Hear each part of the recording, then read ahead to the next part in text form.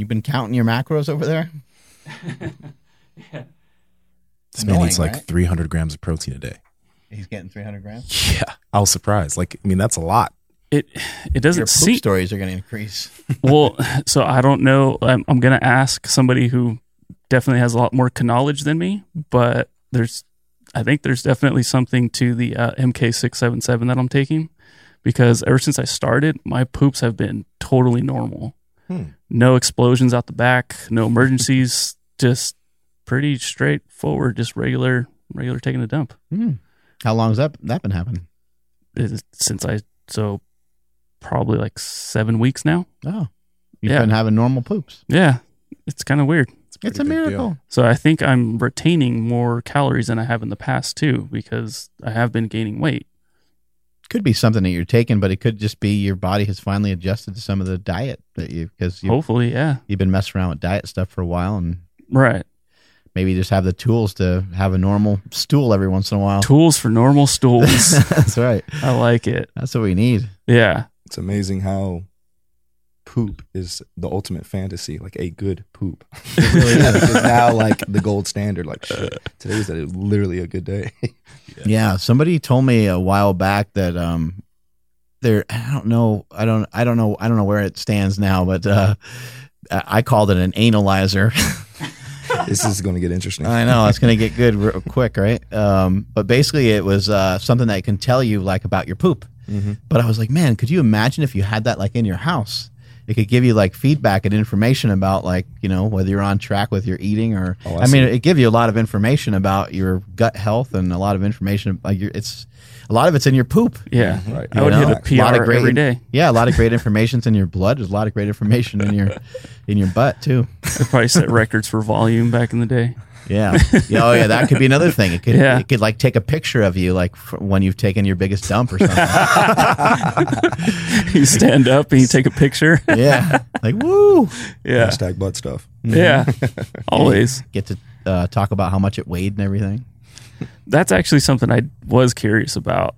Like if they could somehow implement a scale inside a toilet, like, here's the base weight. It's going to get so complicated because of the water. Oh, yeah. Well, that's what I mean, though. But, like, it would always This guy's at measure Stanford. He could probably figure it out. Man, There's a lot of smart people over there. There's smart people rubbing off on you? No, not at all. Oh. Like, it's all a fake. Like, I've totally faked my way into this situation. So, that's good. Do you by some odd chance know a guy named Ron Fedko?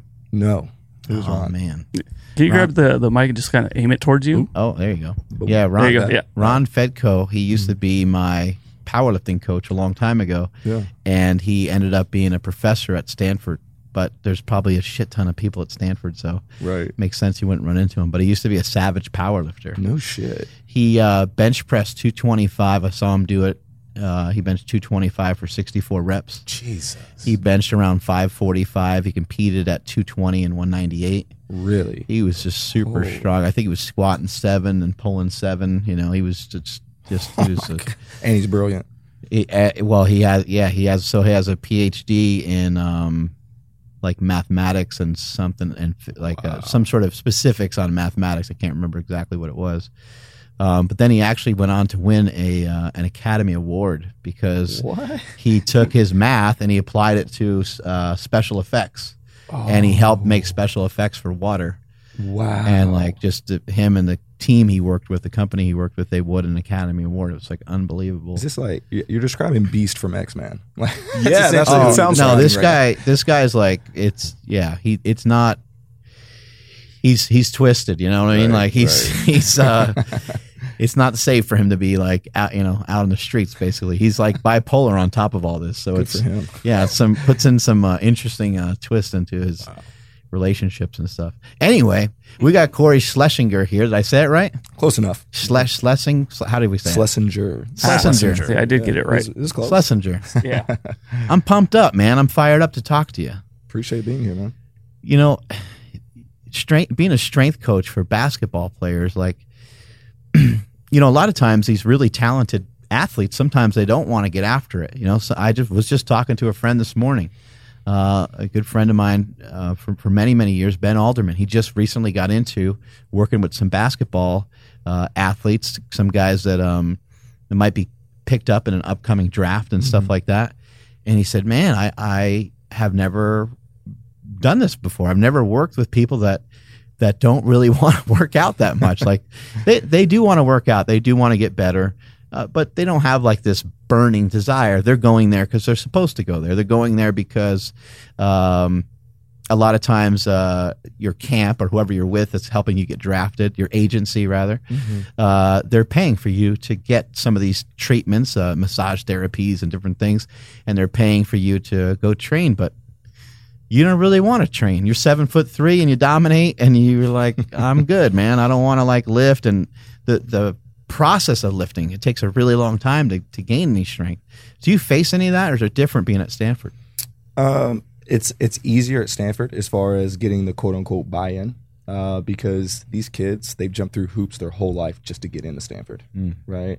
And the way they think about development is, well, hard work, right? And it doesn't matter what form hard work comes in, whether it's studying hard or playing basketball hard or lifting hard or preparing for sport hard. So at Stanford, I was able to pull off some things that I don't think I'd ever be able to pull off anywhere else. We do this methodology called microdosing. So essentially, we're in season training, and we lift 6 times a week. And it sounds crazy, right? Like, oh my gosh, your training volume's so high. But once again, it's in small little increments. And essentially, we just take one major movement and ride the hell out of it that day. And we do it before they go into their individuals and then right into team practice. So essentially, it's more of like a glorified strength warm-up, more so than anything, or a potentiation. And so how we organize it's pretty simple. We go more max effort work, obviously further away from competition. And then on game days, it's a lot more elastic and reactive. And so you can fit in a week, 6 different training sessions. If you do if you do very similar things every day, then the kid who wasn't very good at lifting weights, just from the volume, the sheer volume alone, all of a sudden motor learning, they're able to actually train really well.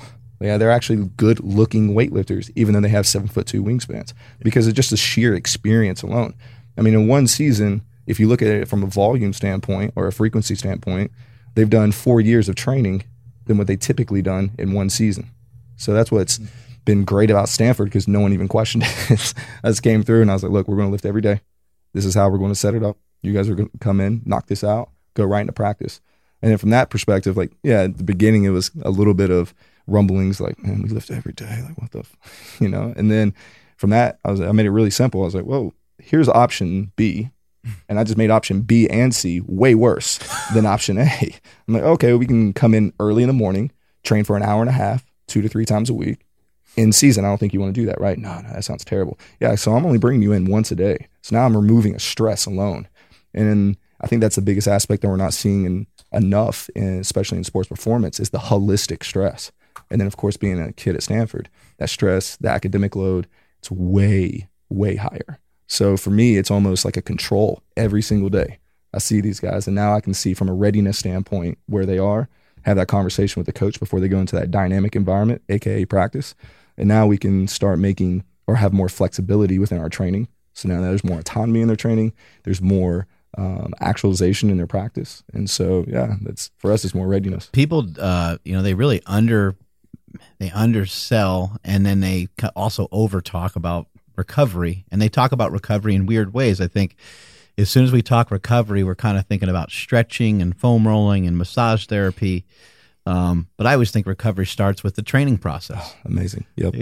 And it sounds to me like, man, if I'm an athlete and you're telling me we're going to probably do like 1 movement a day with maybe, I'm sure there's still a variable in there of some warm up, right? And then there might be like a quote unquote like back off set or something in there. You can explain a little further in a minute. But if you were to tell me, yeah, you're just going to do 1 exercise, but we're coming in and do it every day, right away, my mind would be like, oh shit, like that's kind of cool. Like I get to lift.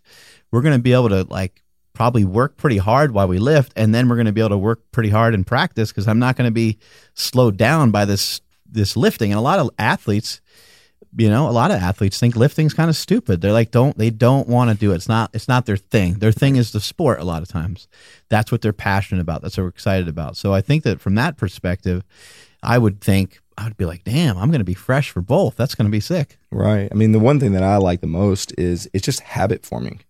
Like, especially when they're not away from me or when they are away from me. That's kind of their routine. As soon as they go, like they're doing pickup, well, they're going to go hit some dumbbell snatches, or they're going to go through complex. So for us, our warm-up is complex every day. The Istvan Euphorics work, where essentially you have a barbell, dumbbell, kettlebell in your hands, and you go through basic movement patterns, RDL, like or a hinge, a hip flexion, maybe a triple extension, a push, and a pull. And essentially you do that every single day. If you break that down, that's every movement that you would ever train, right? Besides the bench press. So these guys are becoming great hingers because they're getting the volume, squatters, great pressers, and great rowers. Like, what else do you want? And then you do that through a long period of time. All you're doing is building up that capacity so they can actually get strong one day. And essentially, you look at that complex, for instance, we'll use like cleans, for example. If you're doing a clean complex before you go hit heavy cleans, well, if I'm looking at 20 kilos on the bar in your complex and it looks like shit, probably not going to be a good day. Hey, pack it up. You're good, man. Like, you hit your warm-up set. Go ahead and go. But I don't want to miss those opportunities that they want to get awesome. You know, like there's days, and you've experienced this, you feel like shit, you're probably hungover or whatever, you come in, and all of a sudden you hit a PR, you're like, where the fuck did that come from? But if we only train 1 to 2 times a week in season, quote unquote, maintenance, which you see in all basketball, you're going to miss all of those opportunities to actually get strong. Those opportunities are going to come once every blue moon. But for us, it's coming like 2 to 3 times a week, depending on how our training is. So look, if we really break it down from a holistic stress standpoint, all I'm doing is priming them up for practice. If you only did one movement every day, think about it like, all right, Mark, you're coming in, you're squatting. That's the only movement I'm going to let you do. You're probably going to go hard as shit during that squat, right? And then the next day, okay, you got bench. Okay, you're probably going to go hard as shit on that bench. Do that. Now I'm training guys stronger, faster, more often. What do you think happens at the end of the season? We're in January, February, March, and we cut practice volume in half. That's where PRs are set. So now that's the time we're trying to win fucking games, right? Like that's the games that matter. We're trying to win a championship. Why not be the biggest, fastest, strongest team then? Not build all this shit in the off season. Because you see these great videos of, you know, guys hitting PRs at the end of summer. Great, summer training went well, guys. But now you're losing all of that with a 6-month season. Yeah, you're a few percent worse. Yes. You know, as the season goes on, your strength goes down. I mean, I remember experiencing that playing football. I remember like the end of the season, like trying to bench or squat or something like that felt terrible. Right. But if you have that sheer volume alone, and once again, it's not like if you do a complex, what is it, 20, 30%, you're just working on movement patterns. You're just keeping it fresh. But the part that I like is now I actually have data to back it up. So we have our force plates, and I just take a very simple metric. And it's like what we were talking about earlier. Everybody's got to understand that metric. Okay. Everybody knows what jump height is, right? Oh yeah. Okay. Players are into it. Coaches are into it. I'm into it. But now that I have force plates, I can go into the details of like, okay, eccentric rate of force development, RSI mod, concentric impulse. I can see how they're actually creating that force. And what's really cool about that is now I can look at it from a fatigue management standpoint. And the way we train is when we're in January, February, March, our holistic volume is cut in half because practice isn't as tense. We're mainly doing film. So now we have this huge reservoir of stress, or capacity, I should say, that we built. Now, shit, let's just get awesome. We got this big reservoir to actually train hard and heavy. So we're hitting our PRs at the end of season, and it just so happens to reflect in our counter movement jumps at the end of season. I mean, guys are not only hitting season PRs, but some guys are hitting lifetime PRs in March. Shit, that's what you want, right? Like you want the guys performing at the highest level when it matters the most. Yeah. Other than force plates, because you mentioned that, are there any other like new things that you guys use to track metrics on these players? Absolutely. I mean, that's the hot topic in sports now, right? It's all of these data points. And most importantly, it's, okay, data's cool, collecting data, you know, getting every metric you can under the sun, but it's the real issue is actionable data. Yeah. Like, what are we actually doing with this data? And the example I used earlier, the counter movement jump, everybody in the entire program the guy who's washing the jock straps knows what counter movement jump is, right? Good. We can all have the conversation. So it's apples to apples. Now, if I run in there and we have GPS data, so connects on, we use this little chip. It's basically on their back and they run around and I can see everything they do. Speed, on the court? On the court in real time. It's dope. Now, is this, from what my understanding is, like some of this came from the San Antonio Spurs. Is that where they kind of started some of this, like with Tim Duncan and stuff like that, and they pulled him off the court a lot? Yeah, so that's a bit amazing. I think from that perspective, it was more of like just load minutes, right? And for us, it's, look, we just actually want to see what the stresses are. So I can so you're looking at like jumps and I can see it all. Like literally, I can be in my weight room with my iPad and I can see what play we're running. Because I can see the dots in real time because it's web-based. So the company's called Connexon, but basically it's GPS indoors, which has that's kind of new now because you could get it outdoors. You can get it with soccer. That's why soccer is ahead of the times because they actually have all these years of data. But now we can get GPS indoors. So now I can have that same apples to apples conversation with the staff. Everybody knows what speed and distance is, right? Like any asshole knows that. So I can just go, hey coach, like, or intensity. Here's an intensity metric that we're going to say is associated with how hard practice was. Here's a distance metric. Okay, today, this is what today looked like. Boom. Just like you do in a weight room. Load, volume, same shit, right? So now we're all having the same conversation. And once again, we can get in the weeds and we can look at Excel 3. We can look at, D cells, X cells, left and right asymmetries. We can look at all this cool stuff, right? But is it actionable? Does the head coach know the data? Like, can he do something with that data? Or is he just going to go, hey, Cory, great Excel spreadsheet, man. Don't know what to fucking do with this. We're still going to run this offense today. Okay, whatever, right? Do what you got to do. But yeah, so once again, other technologies, blood work is starting to become a big topic now. It's a great company called Inside Tracker. Really, you can just go to CVS or not CVS, but like a Safeway, get your blood drawn, and it's a web-based company. Takes, I think it's 30 or some years worth of research, and basically look at your blood specific to a sporting population, not just general populations. Yeah. We're not just getting, here's your T score, like you're 300, you're good. And you guys are doing this with the players right now? So it depends on the situation. Okay. So ideally, that's something very intensive, right? Ideally, we're not going to be able to say, hey, everybody, we're drawing your blood 3 times a year. Now, if you are a professional team, absolutely. Like, I think that'd probably be the best route. But we do it in case situations, like certain circumstances that we're like, man, this guy experiences fatigue a lot. Is it just he's tired? No, like magnesium's probably shot. Like, we got to look at some things that could be easy fixes, right? Like from a supplementation standpoint or just from a diet standpoint. Vitamin D, like we prescribe, 50,000 IU vitamin D because the population I deal with, we're indoors all year long. I don't care that we're in California. I mean, we travel all around the country. So things like that, yes, are cool, but it's really interesting in this day of data is everybody wants to chase that fucking 1% of performance increase. And I'm like, you're missing this 99% of just training fucking hard. Like, but the Warriors use it. Right, fact, right? Like, right? That's what always happens, right? It turns into this fucking race war. Or Duke uses it. Right, yeah. And it's like, then your coach is like, oh shit, someone's scrambling, right? And it's like, well, there's a bunch of different things. Number one is like, well, maybe that guy understands how to use the tracking really well, which that is, who's taking this information and doing something with it.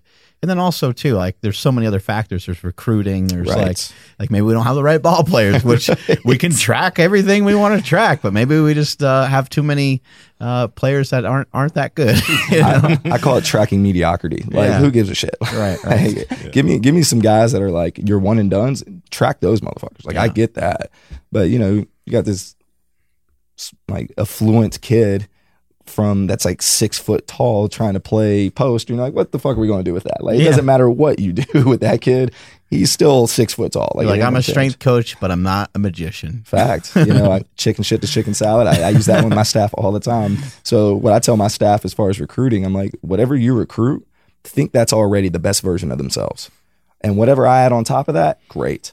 But don't make me the transformation guy. Because if you make me the transformation guy, you're going to fail every single time. Because what is performance? And here's another topic, like it turns into, okay, does my guy look good in a jersey?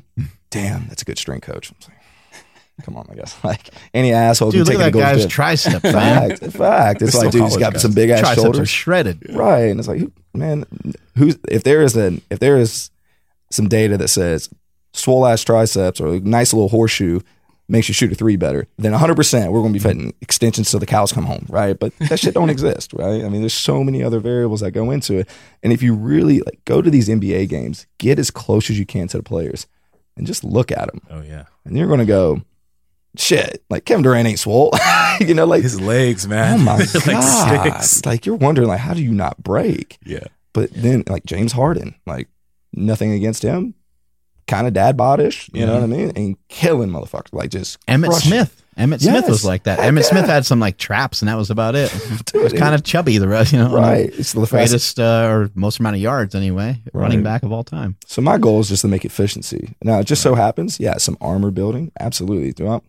I don't want my team looking weak. Like, fuck that. Like, no, they're reflecting. Do you have like a swole day, like just to play around? Do you have like bicep, tricep, blast off day or something like that? We have a swole like month, because as soon as we come off season, the last thing I want to do is beat the shit out of joints, right? And the last thing I want to do is be on the court. It's important to let them have fun too, right? Absolutely. Play whatever music they want and kind of just have at it every once in a while. So what's cool about Stanford is like we're called the farm, right? So now we have our arm farm, right, with the Stanford logo and all that. So we have like 6 different, arm workouts. Guys just choose whatever they want to do, but I let them have the autonomy to do whatever they want because that's the shit they want to do, right? They want to look, hey, it's tank top season year round in basketball. You feel me? Like everybody wants to have some arms that.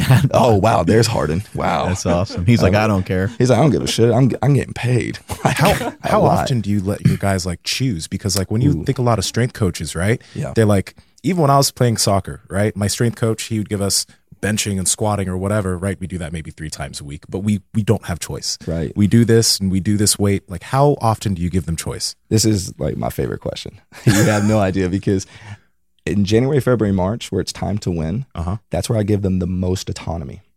There's a neck up perspective that a lot of people miss. Like, look, don't get me wrong. We can read, super training. We can read all these books that tells us what the hell happens. Yeah. Right.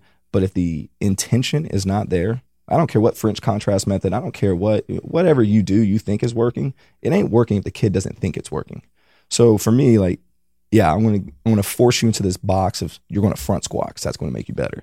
When that kid really wants to do like a trap bar jump, something that he feels is gonna make him better. Once again, I don't even track loads. I mean, I track them at the end of the session, but I don't say you have to hit this certain load. I don't say you have to get somewhere. All I do is say, hey, here's a hip flexion pattern. You choose what hip flexion pattern you want to do. We're going to track that over time, but I don't really care what you get to. But here's the tendo speed we're going to have it at. The only thing I have control over is I want you in a quote unquote zone. So move that shit at strength, speed strength, absolute velocity, relative strength, whatever we're working on that day, but you choose the pattern. That just makes sure they're not being lazy. Exactly. Yeah. And what's amazing is, look, I think I'm an okay strength coach, right?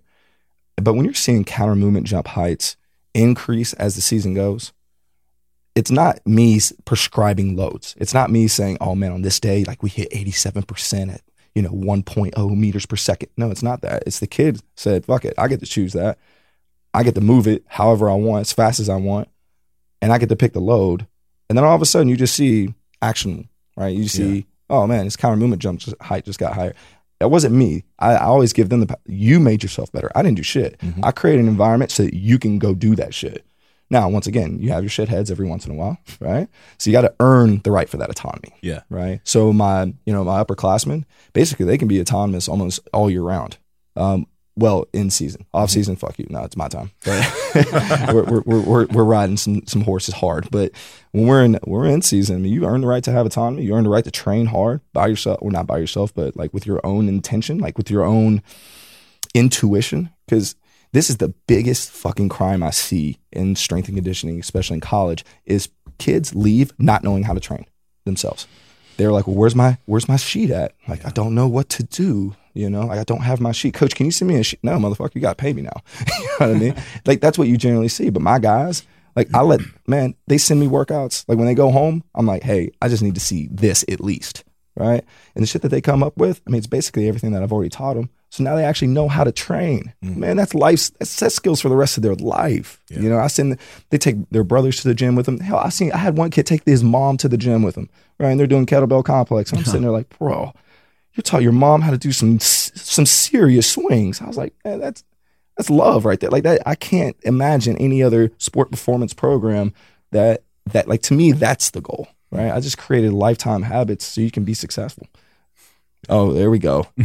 Man, that hey, you got this crazy thing where you throw a kettlebell back and forth. What's the deal with this thing? Man, all right, so what's that, like a 30-pound kettlebell? Bro, that's 124 right there.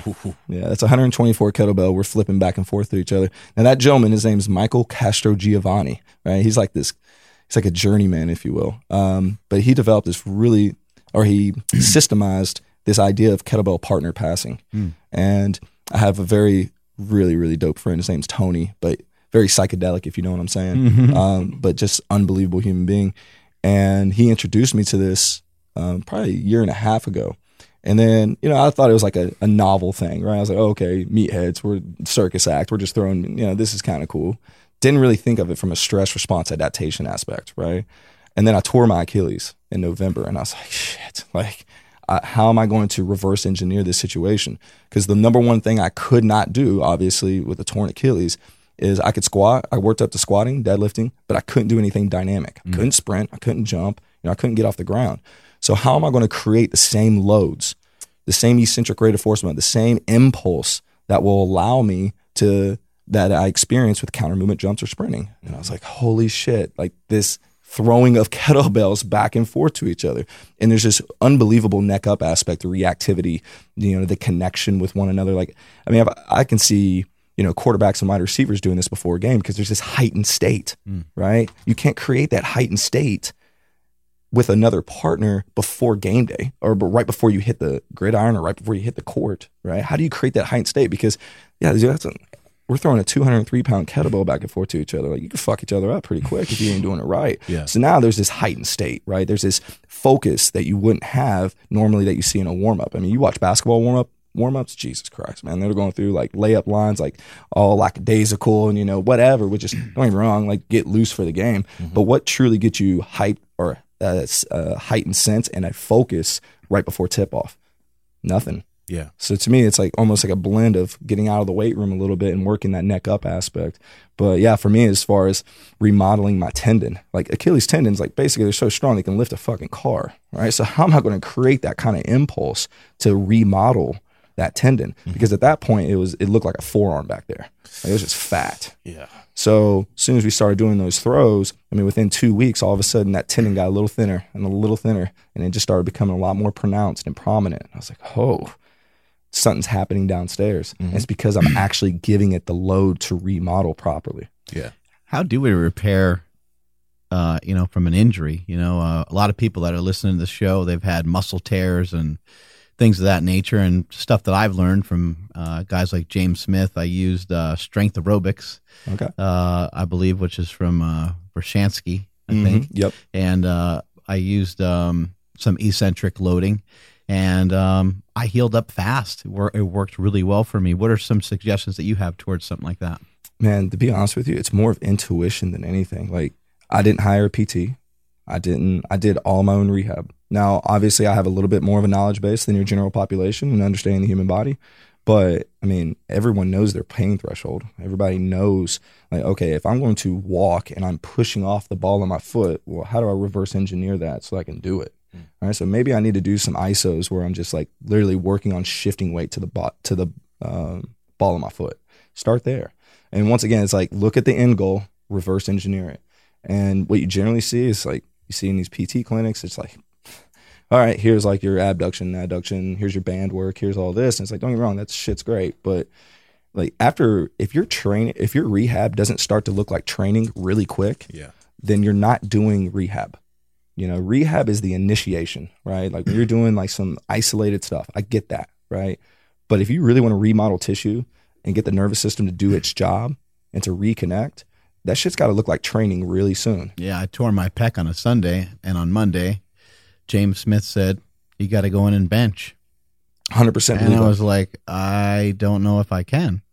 He goes, yeah, of course you can. He's like, with the bar, he's like, anything's possible, And so he's like, put the bar on there, and then he had me do, some other movements in between and stuff like that. But yeah, I mean, it worked great. And I progressively added weight, and he just kept kind of sneaking stuff in there. And before I know it, like 30% turned into like 40%. Right. And then I was like, oh my God, like I'm at 80%. And like today is going to be heavy, and I have no idea if my pec's healed or not, but here we go. And it was totally fine. That's amazing to hear, because I mean, like the powerlifting, the weightlifting, strongman, like these guys have already had shit figured out for a very long time. And the problem is, like, don't get me wrong, research is important, but if we wait on research, it's going to be 20 years before we're like, oh man, maybe you should do some active pushing as soon as you get hurt, right? For instance, you just put the bar in your hand and started moving it. That's not a meathead thing. No, that makes all the sense in the world, because you want to remodel that tissue as soon as possible. If you let that sit, You can think about the scar tissue. You can think about how this muscle is not going to do what it's supposed to do from a neural aspect because you destroyed it to that point, and now you're just going to sit on it.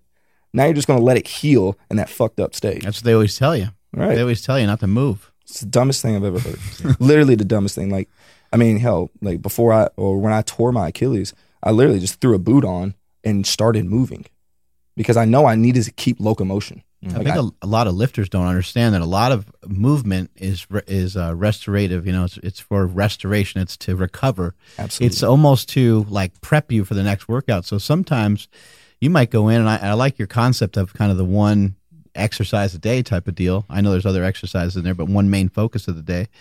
I've been doing something similar for years. Now, sometimes I go overboard with the assistance stuff too, but typically the way that the West Side Barbell method is set up in the conjugate system, you go bonkers on one thing. Yeah. You kind of go for it on one thing.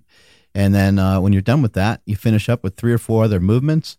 And those 3 or 4 other movements, they're meant to be done kind of passively. You're not trying to break a world record on dumbbell tricep extensions. You're just trying to get a lot of, and somebody will say, I can't do dumbbell tricep extensions. They said, yeah, of course you can. You ever try it with 5-pound dumbbells? I'm like, no. Right. Like I was trying with the 30s. Well, no shit. Try a weight that doesn't hurt. Right. You know, like let's try to, but when you go through exercises that don't hurt and you kind of have a good pace, I mean, now you're building up some conditioning, you're building up some connective tissue, you feel good, you feel like you're worked hard, and you're in and out of the gym faster even. Absolutely. And even on that topic alone is, you know, especially working with basketball players, I deal with really, really messed up bodies as far as, look, they're a good quote from my good friend at Texas, Daniel Roos. He says, they are giraffes with clown shoes. Like, that's essentially what we train. And I was like, damn, that's so accurate. Like that is like the most beautiful example. So if we want to train with that type of volume, see, you guys like that shit.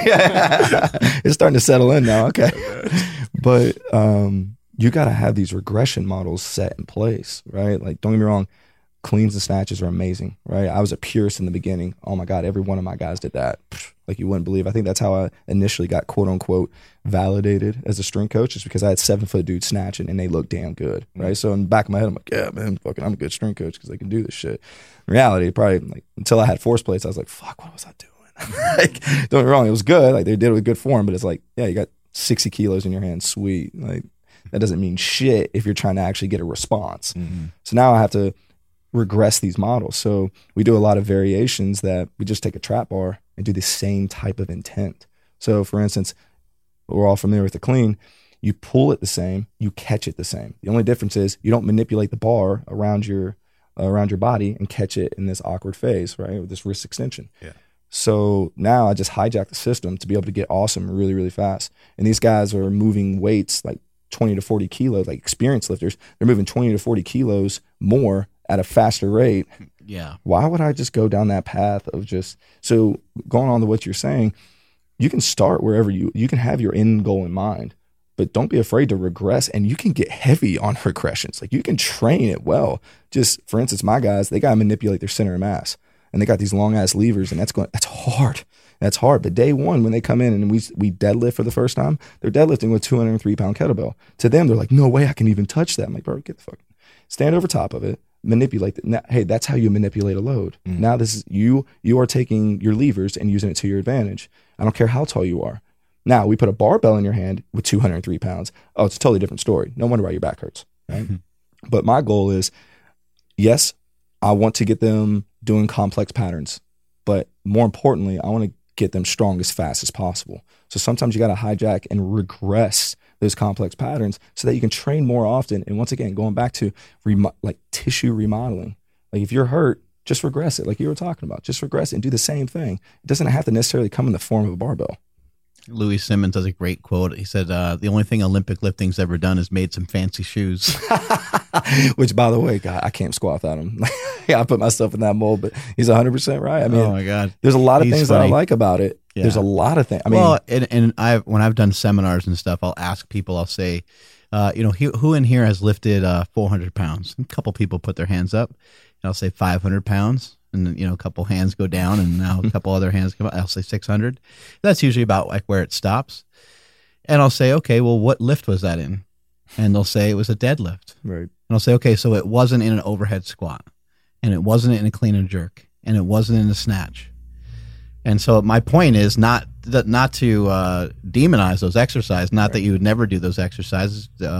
Different people have different reasons to utilize those exercises. But the point is that through the bench press, squat, and deadlift, they're called the big three for a reason, because you can handle the biggest amount of weights on them. Right. And that has a lot of value, as you just pointed out, like doing a trap bar deadlift. What a great, like, who can you think of that can't do a trap bar deadlift? No one. And then who can you think of that can't do a snatch? Right. Everyone. yeah, including me. All right. I mean, that's what's beautiful about the Olympic lifts, and the reason why I use them at like lower, like more extensively, not like CrossFit by any means, but like, just teaching them the movements within a complex is the motor learning is the focus and acuity to execute such a complicated movement, even though if it's at lighter weights. But for me, that's my readiness testing, right? Anybody can grind out, some squatting, benching, and deadlifting, which is totally fine. Right. But hitting a very complex movement, like a very intricate movement, if that bar path doesn't look good one day and complex, something's up. Or they're constantly re-gripping that bar, you're kind of like, nervous system shot. Like, what's going on? And they're not hitting that bar pathway that they normally hit. You're like, I don't need a heavy load to tell me that. Because you can, like, trust me, you got your white walk-ons who can grind the shit out of that stuff. Right? They're like, yeah. And I'm like, dude, he's not going to play. It doesn't matter. But, like, you got your guys who are so neurally driven. It's like, dude, like, I got to have something that I can tell your story, not by grinding you through something to put you in the hole more. So once again, training it extensively, like, snatch complex, like, fuck, no one's going to get hurt during that. Did you say white walk-on? Yeah, oh yeah. You cut that. Oh yeah, absolutely. I mean, it took a second to hit me. I mean, I'm still thinking about the fucking giraffe with the clown shoes. I'm like, white walk-on. Yeah. Well, let's just be like, okay, in the college basketball game, like, there's not many other walk-ons because they're sitting beside me. Hey, look, Duke plays with a lot of white guys, and they still win championships, right? It's shifted a little bit lately. Yeah, they got Zion, who's like just out of this world. Freak, man. Freak. That's crazy. I'm excited to see his development. Yeah. I mean, he's a dad bod that flies through the air like you wouldn't believe. And I'm like, a dad bod? Oh yeah, he ain't like, for instance, if we were to look at the number one metric that determines true, like, jumping capacity is lean body mass. The leaner you are, the higher you can jump, period. Right? This guy's holding on to some extra weight. If he was like, and he will get to that, I'm assuming at some point in the NBA, he will get lean and he like blew out of his shoes? Yeah. He will be scary as He blew out of his shoe. Did you ever see that? Yeah, I saw that. That shit was gnarly. That shit was really What kind of athlete can do that? Blow right out of his shoe. Bo Jackson never even did that. In that case, like, sign this kid up. You're going to have to do some special testing on him. What a mutant. Yeah, fact.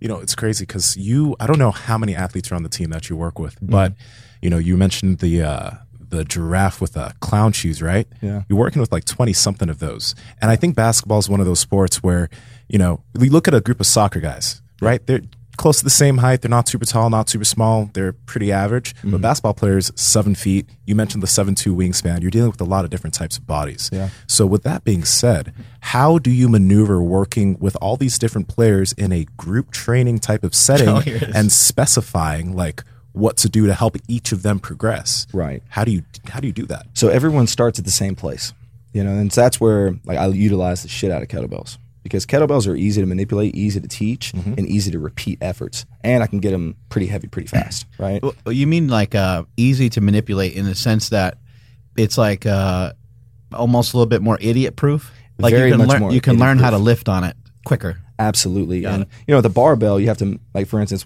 let's look at a swing compared to a clean. Now, obviously, it's two totally different force vectors and all that, and I totally get it. But for simplicity, if I have to do a clean, I have to manipulate that bar around my knees, right? But if I have a kettlebell, it's in my center of mass. So that's super easy to manipulate because, that's the goal, right? If you want to lift the heaviest weight, you got to put yourself in a position. Got your balls over it. Bingo. Balls are just dangling over, right? So like that's how we teach it. Anyways, what was the question again? The group training aspect. Yeah. So everybody starts on the same deal, right?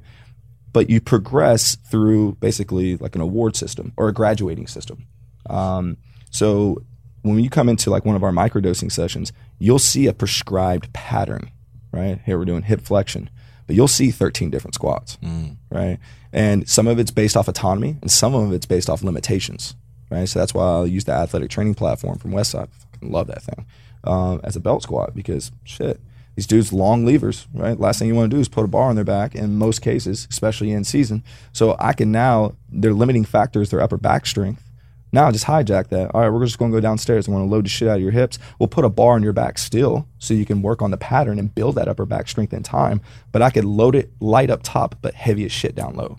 So now, hey, that's a great squat for him, right? So that makes a lot of sense. So if you were to load someone up with like 315 because they're a giraffe with clown shoes, they might be moving all over the place. It might be sloppy, and they might be kind of dumping the weight into their lower back and causing all kinds of problems, maybe even hurting their knees. But if you go on a belt squat, now they can hold the thing in front of them. Well, the one that we have has something in front of you, but they can kind of sit back into the squat more, maybe not cause any damage to the knees.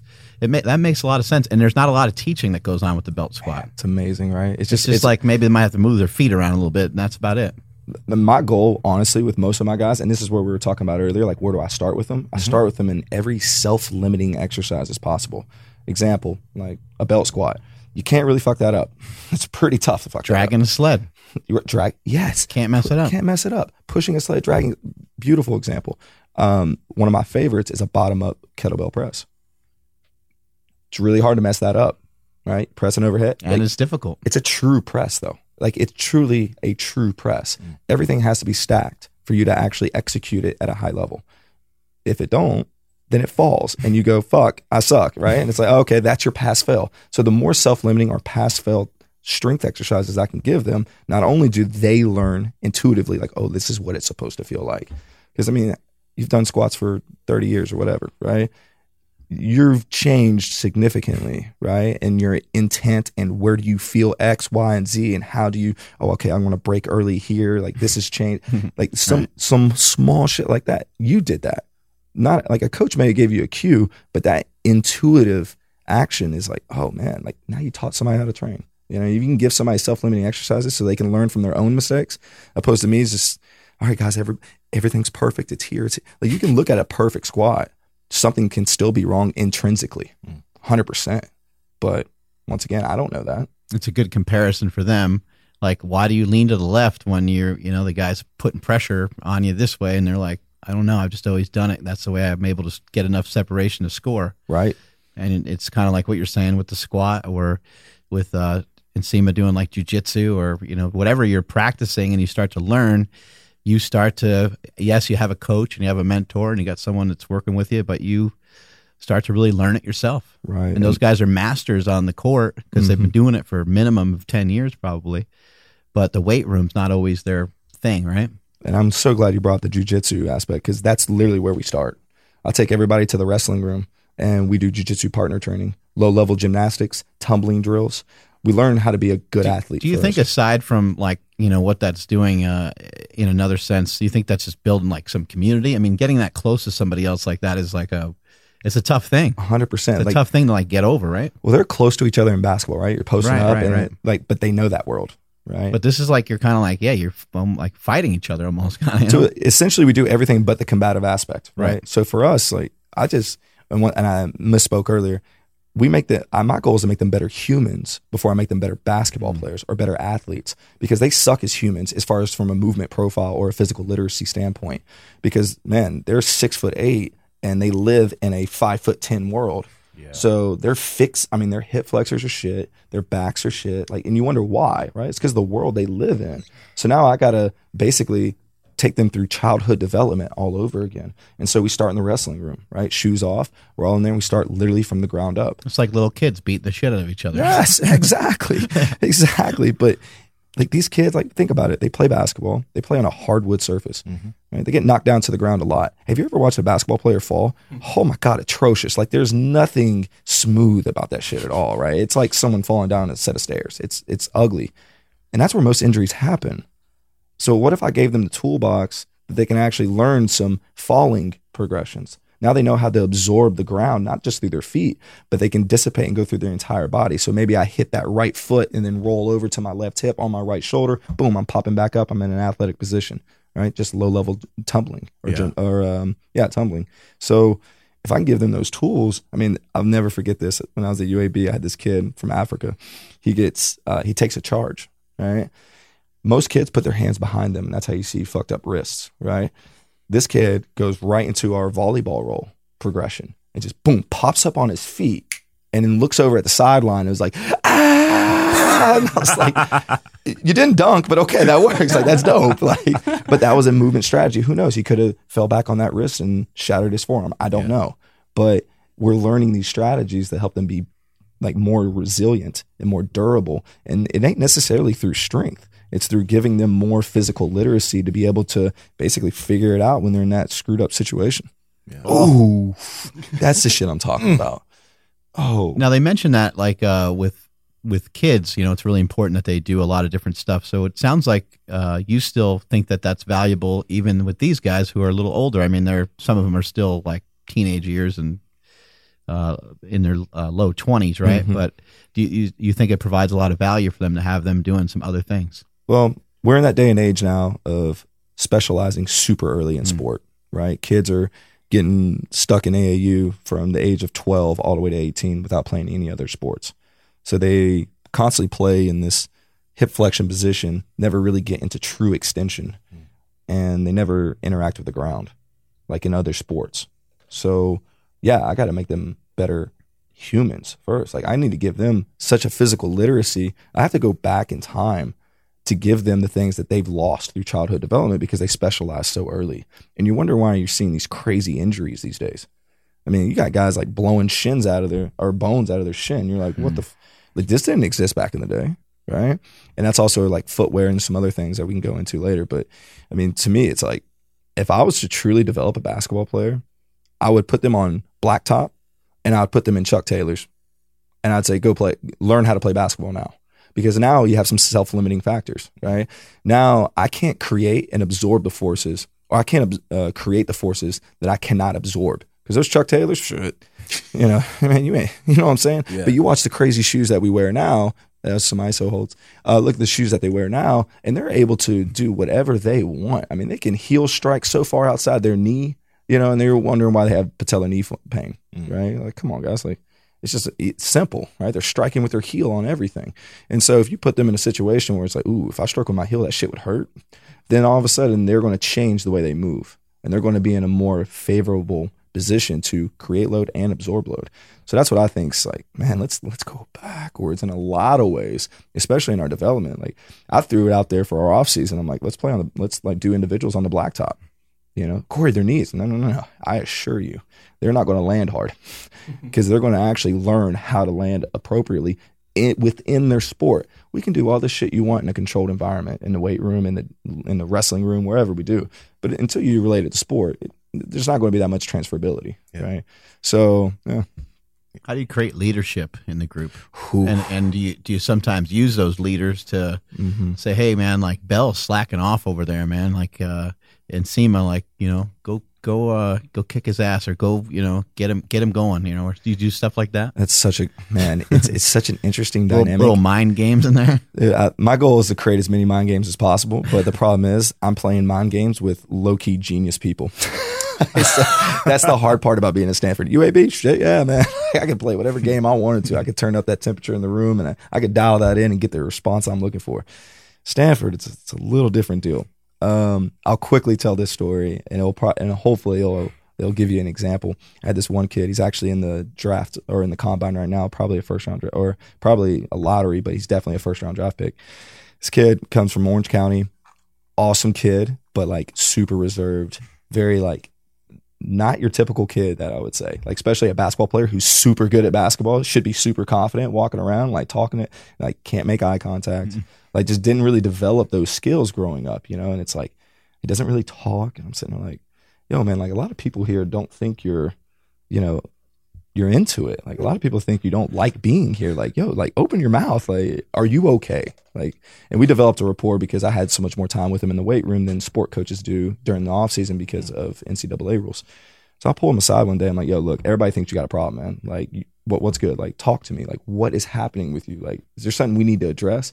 So what are you talking about? I'm like, dude, you don't talk. Like, talk to us. Tell us what's going on. He looked at me super perplexed. And he said this shit. He goes, Cory, man, I just don't waste words.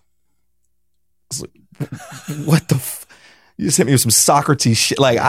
He hit me with some shit. And this is an 18-year-old kid. And I was like, I waste a lot of fucking words. Like, I'm wasting some right now. I'm like, damn. Wow. He hit me with some there's real a quote shit. that says, a wise man once said nothing. Yes. Fact. Let that one sit in your brain for a little while. You know what I mean? And that's where I was like, you know what?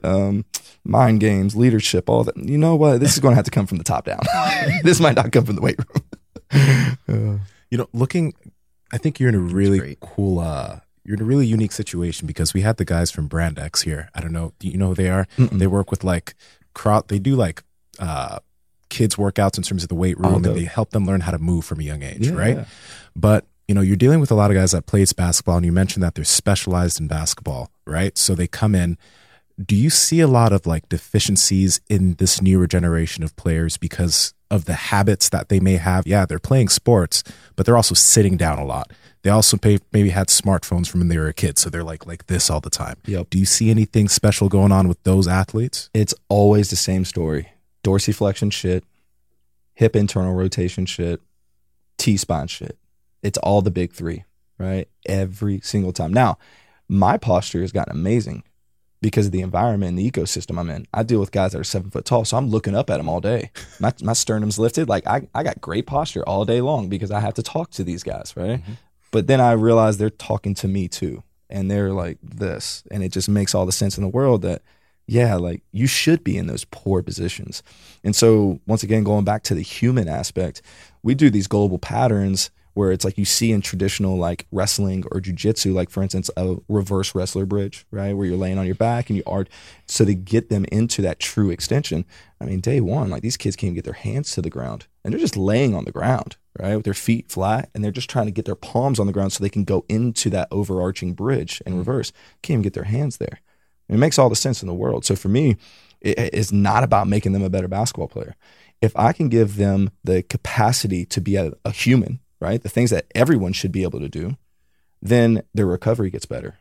Then their getting up and getting out of bed every day is better. Their life becomes easier.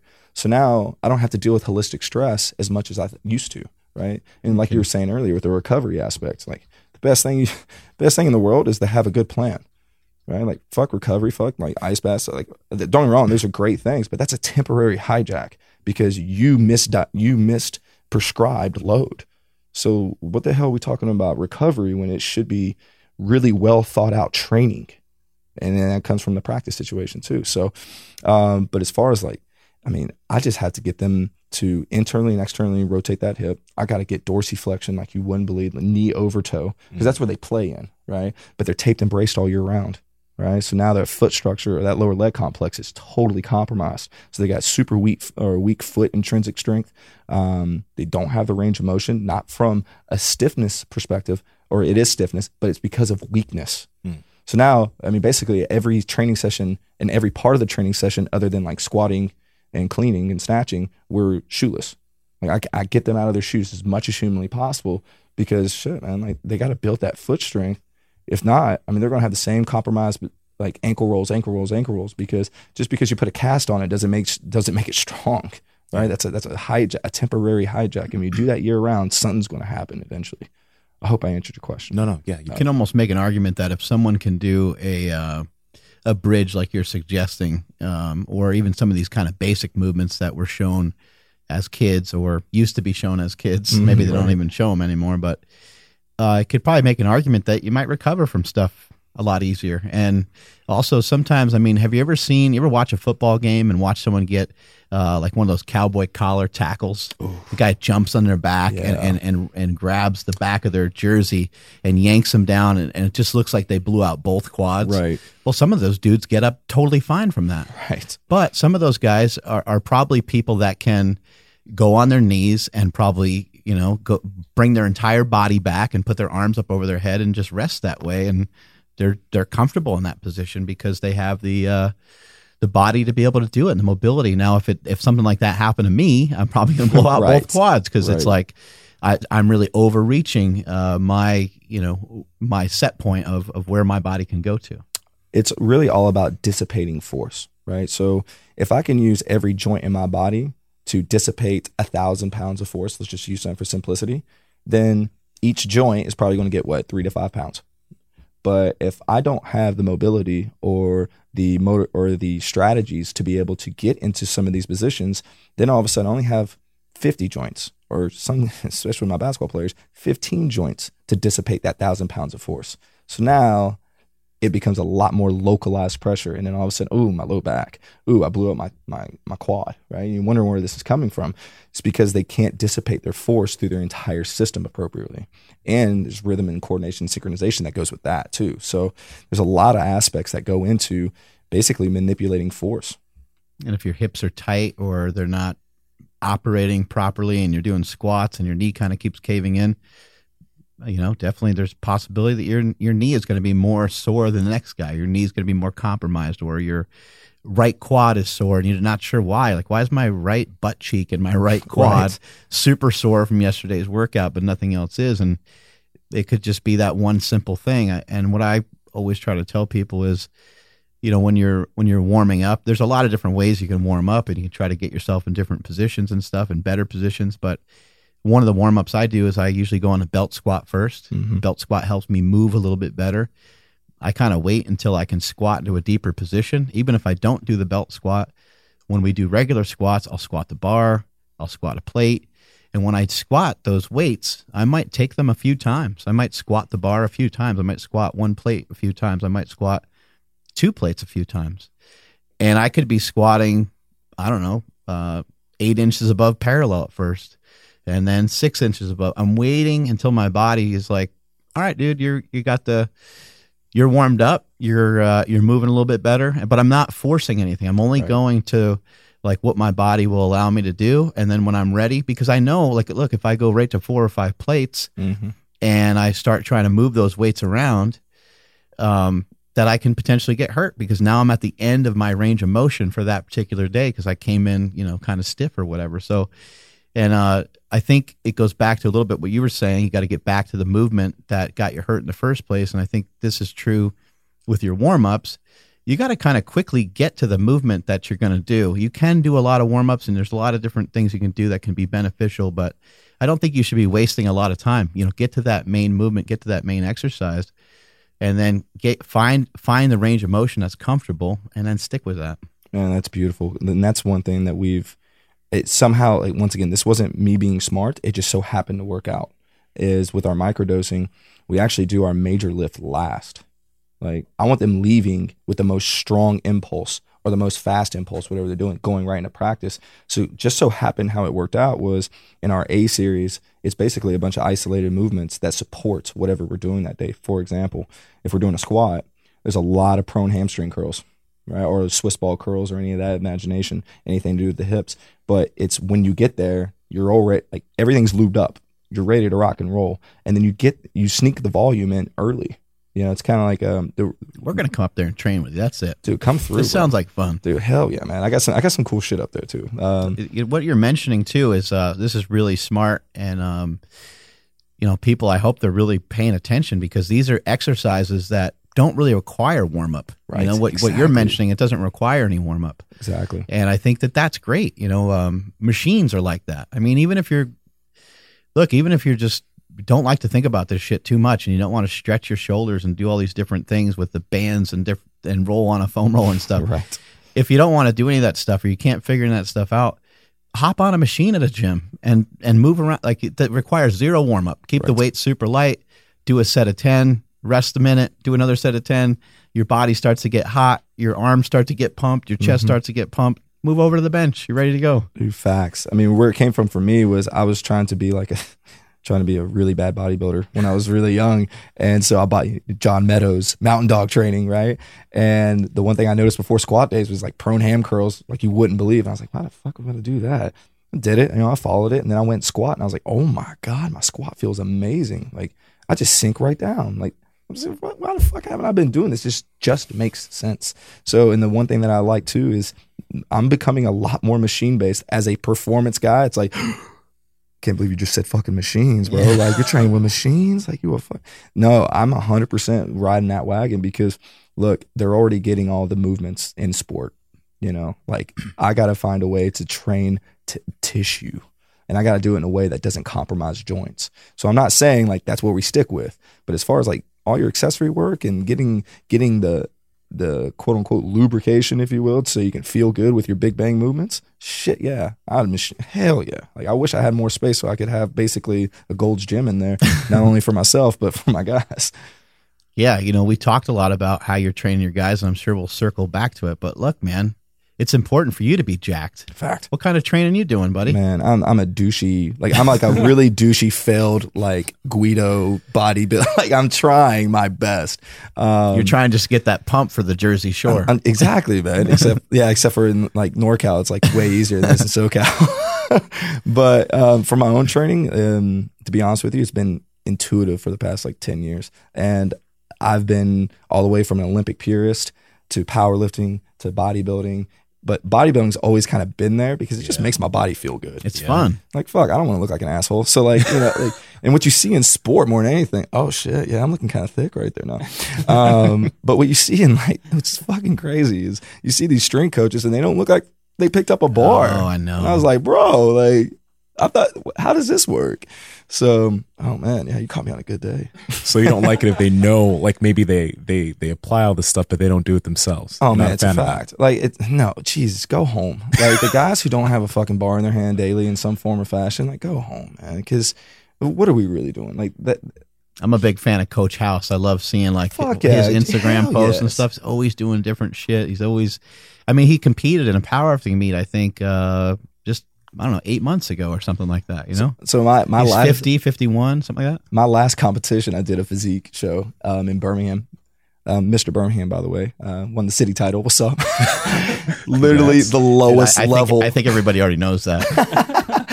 Like literally the lowest level of amateur bodybuilding. But for me, it's look like you gotta want to live and breathe this shit. You know, like if you just want to be the guy chasing the science and chasing the metrics, and you think you're doing something, once again, you're chasing that fucking 1% that might. I mean, it ain't gonna teeter the scales. You know, like if you ain't training hard, why are your athletes going to train hard? Do these guys get to see you train? Oh, absolutely. I jump in all the fucking time. And you probably train more stupidly than you train them. Fact. Oh, what I do? Well, we've done the kettlebell throws, believe it or not. Yeah. So we did it in a team setting, and it went really well. But obviously, it was properly progressed, and you know that's why it was executed at a high level. I was really surprised because obviously, you're taking an asset, right? Like if we weren't in college, we're in pros. That's an asset, like a true asset with $1 million worth.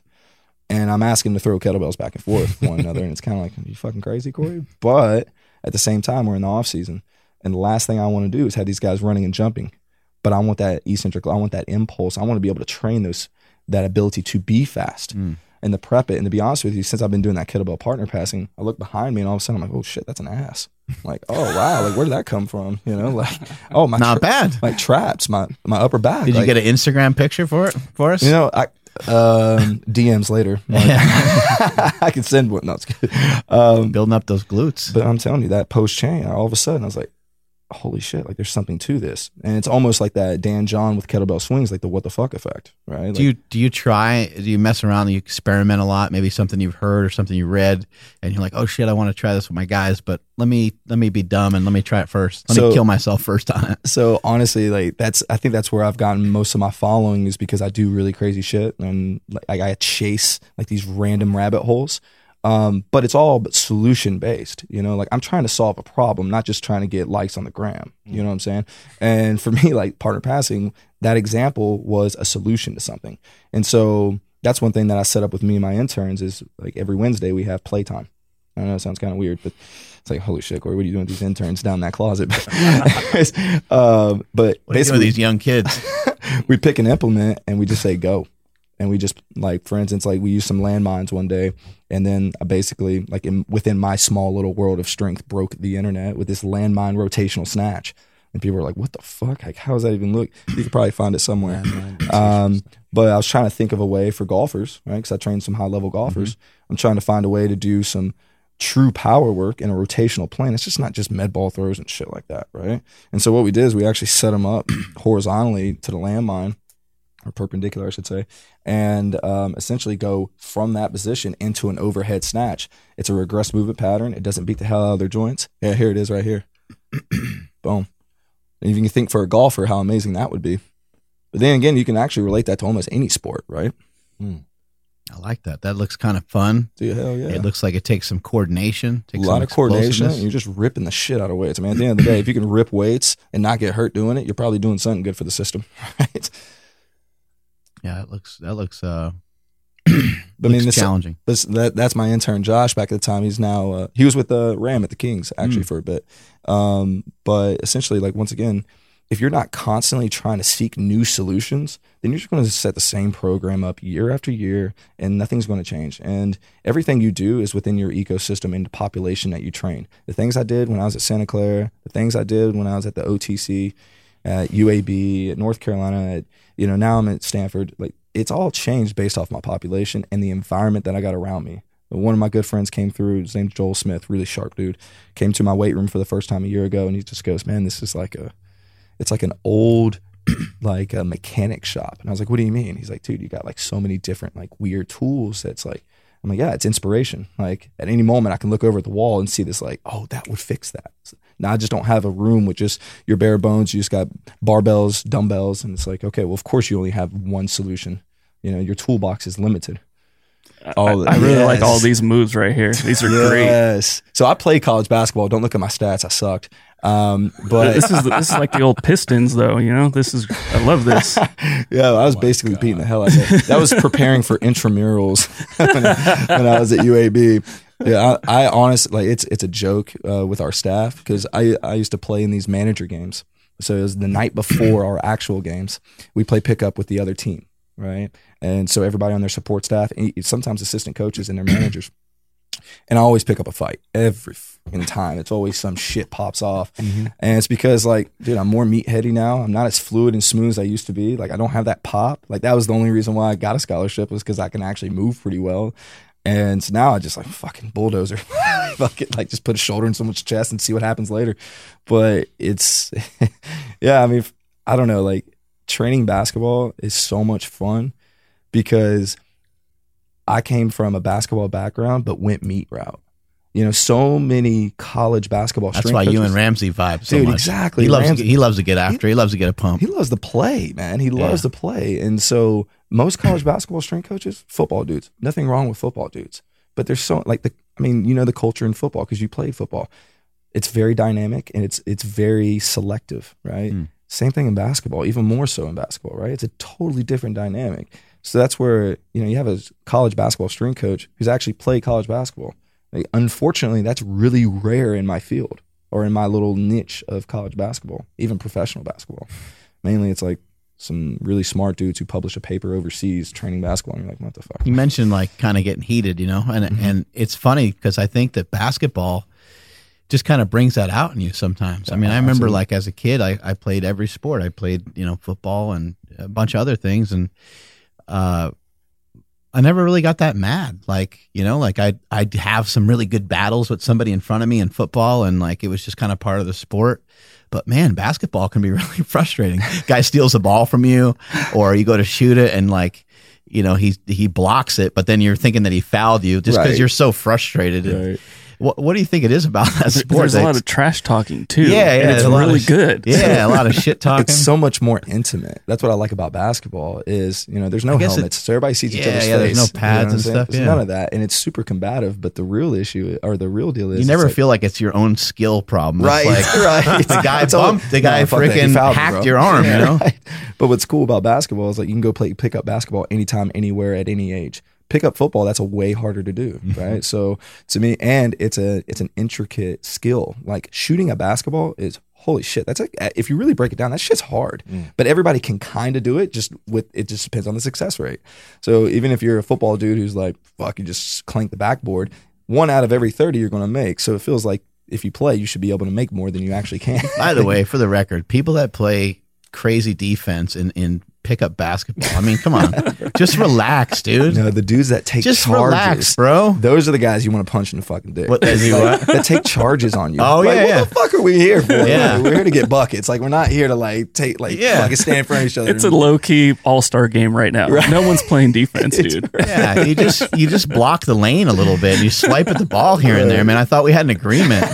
You're like all up on my shit. That's funny because that's me right there. I have no other skill in basketball than playing really hard Good defense, and that's what I would always do. Just get right up on somebody. Seriously. It's so frustrating. Like, man, this guy's right up my ass. I can't do anything. I can't even pass the ball. I just want to have fun. I don't want to actually try. Yeah. Like, stop. Okay, super embarrassing. I actually was that guy in a certain situation. So I was playing college basketball, and I was doing an internship at University of North Carolina, Chapel Hill, with the men's basketball team, and which, by the way, shout out to my mentor Jonas Suration, most amazing strength coach. Anyways, so I'm playing pickup at noon with whoever's at Carolina, and just so happens Jared Haas, who's the head coach at Stanford, who hired me, was the assistant coach, and so that dude played at Kansas. He was a baller. Like, oh my god, he's like a legit celebrity in Kansas. It makes no sense. Like it's crazy. So, anyways, he's the best guy out there clearly, and I'm the guy that's currently playing college basketball. So I was like, okay, we're obviously checking each other, and so I'm picking him up full court. So I'm like, he's old, so I can wear his ass down because he's going to bust my ass because he's got a really good skill set. So I got to do everything I can to wear him down. So, it's like near the end of the day, and he's coming around half court, and I'm like full court pressing this dude. Like, what? Everybody's like, God damn, man, we're going. But no, I'm trying to win. Fuck that. Like, this is a legend. He's a Hall of Famer. Like, no, I'm trying to get this dub. And he comes across me at half court, and his back goes out. Boom. Oh. And he drops down, and everybody's like, "What did you do, man?" I'm like, "I swear to God, I didn't touch him." Since that day, he has not played basketball. Oh my God. So then he calls me when I was at Santa Clara. He calls me. He's like, "Hey, Cory, do you remember me?" I was like, "Yeah, Coach Haas, of course." And he goes, "Yeah, I remember you." And I was like, "What do you?" He's like, "Well, you're the one that ended my basketball career." And I was like, "Oh shit!" I'm like, "I was really hoping you wouldn't remember that part." And he goes, "Well, how about you make it up to me and be my strength coach?" And I was like, "Bro, that's sick." So yeah, so you can fuck somebody up and hopefully get a job one day. Have you been able to get him back on the court? No. Damn. No, but he does train though. He does train, so I give him that. Damn, he probably was inspired by how hard you were working. That, or he's like, just fuck this guy. Like, I'm gonna make his life hell. I get him now. He's actually the best. Like, I don't know about, like, coaching is one thing. Like, everybody's a good coach at that level. Mm-hmm. But as far as like a human being, holy shit, like, he's one of the best human beings. What are you trying to do with yourself right now? You trying to get bigger, smaller? You're trying to lift more? What are you trying to do? Man. I mean, all of it, right? I can say all of the above, right? Yeah, like, yeah. I mean, for me, I just want to continue going down the solution specialist route. Like, I just want to continue finding solutions for whatever that is. But for me, I want to be as jacked as fucking possible. Like, I want to look awesome. I want to be able to be shirtless in the fucking, like, I want to do the things that you do. Like, that shit's dope to me. Like, why not? The older I get, why do I need to fucking move that way? I just want to look awesome. Just do this podcast shirtless. Fuck, I'm in. I'm pale as shit though. Like, that's my only issue. Like, dude, like the lighting in here, like, everybody's fucked. You're gonna have to get better lighting. Now I'm just gonna have to get a spray tan. What do you do with nutrition for your athletes? Because that can be a really hard thing to tackle. Man, great question. Now, once again, luckily I have really sharp kids. I kid you not, in the recruiting process, I have some kids who are telling me things that they're already doing nutritionally that I'm like, damn, that's pretty spot on. Like, good job. But luckily we have a really good system set for the guys to be successful. We have 2 training tables, one in the morning, one in the afternoon. We have fueling stations that are available for the guys, have access whenever they want. Most of that's like healthy-ish. Very, very healthy. Very healthy. Now in our locker room, it's not so healthy, right? Like, I saw Rice Krispie treats the other day. I was like, what the fuck, guys? I get we want them to have calories, but there's timing. Like, okay, if we do this timing right, it could work, but they're grabbing it probably at 10 o'clock at night as they're heading out the door, and I'm like, all right, sleep's going to be shit. Now, with that being said, there are certain scenarios where I've actually prescribed like intermittent fasting for certain guys, even some guys with 24-hour fasting. But it's, once again, special case scenarios.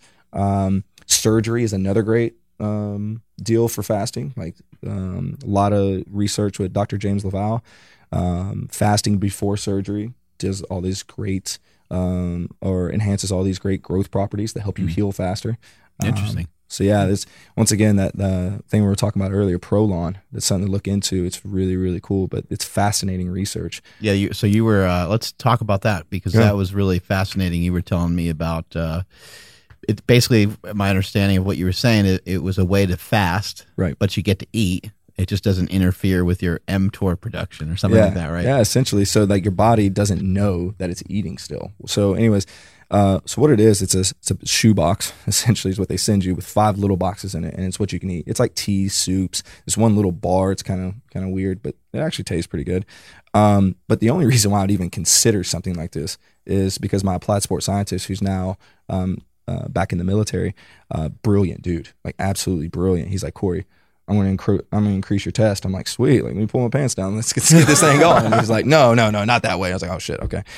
He's like, just try this. He's like, don't train for 5 days. I was like, fuck you. Like, no, I want to train. He's like, no, just trust me. You're going to gain lean body mass. You're going to lose body fat, and you don't even have to train. I was like, all right, man. Like, we'll see what you got here. So anyways, I did this day 3. Right. So it's basically a 5-day fast, but your body doesn't recognize the food that you're putting in it. So your body still thinks it's going through a fast, but you're able to quote unquote still eat. Right. So that's the beauty of it. What does everything have in it? Is there like fat in there or is there any calories at all? Or? So it's really very low calories, but the bar has a little bit of carbs, but it's like specific types of carbs so that your body, once again, doesn't induce that mTOR. So it doesn't go through that, oh shit, what's just got mTOR? Fit.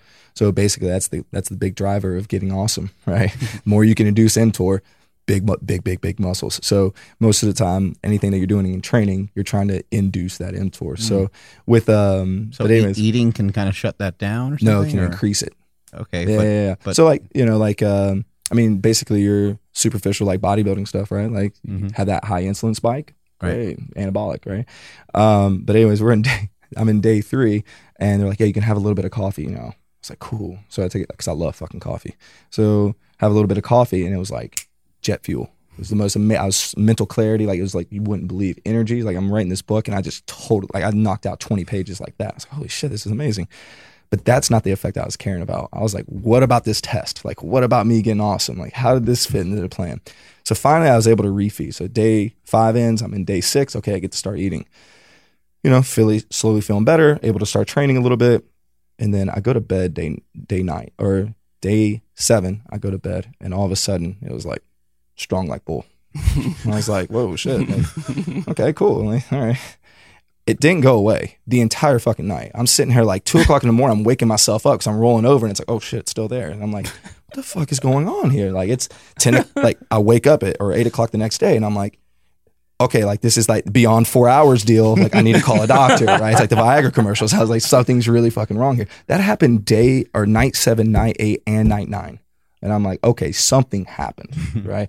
Now, my applied sports scientist, Chase, he did blood work before and after and saw some great results. Unfortunately, I didn't do the blood work to say like objectively how much, but I'm not rocking hard-ons like that for 3 nights straight, like nonstop, and not got an increase in testosterone in some form or fashion. So we did the body fat or the body comps with it, dropped 3% body fat, gained 2 pounds of muscle. I was like, yeah, that's not bad if I'm not doing shit. Yeah, it's really not bad. But it was really, and then my digestion got a shit ton better. So yeah, sorry. That's crazy. 5 days. So it was 5 days of fasting. Were you hungry? Because what's in this box that keeps you? Yeah, and what's the box called? It's called Prolon, Prolon. And I mean, the amount of research in it is overwhelming. They're using it with cancer patients for cancer research. Like, they're doing it during chemo, and they're not losing their hair. Like, it's amazing what it's doing. And so there's a lot of money backing it, because I mean, think about like big pharma and all that. Like, who makes money off people not eating and not taking medicine? No one, right? But it's Prolon. Yeah, they got a box. Bingo, Prolon. I'm sorry, what was the question? No, it's okay. Oh, okay. No, we were just shooting the shit. No, yeah. I think it's great. I think, look, anything that's gonna promote or push someone towards some of these ideas, like whether someone tries a day of fasting or multiple days, it's just good to have the conversation. It's good that people are talking about these things. I know more and more people are trying intermittent fasting. I recommend it to everybody. I think everyone should try it. It is one of those things, just like any other diet or any other training program, anything you ever try.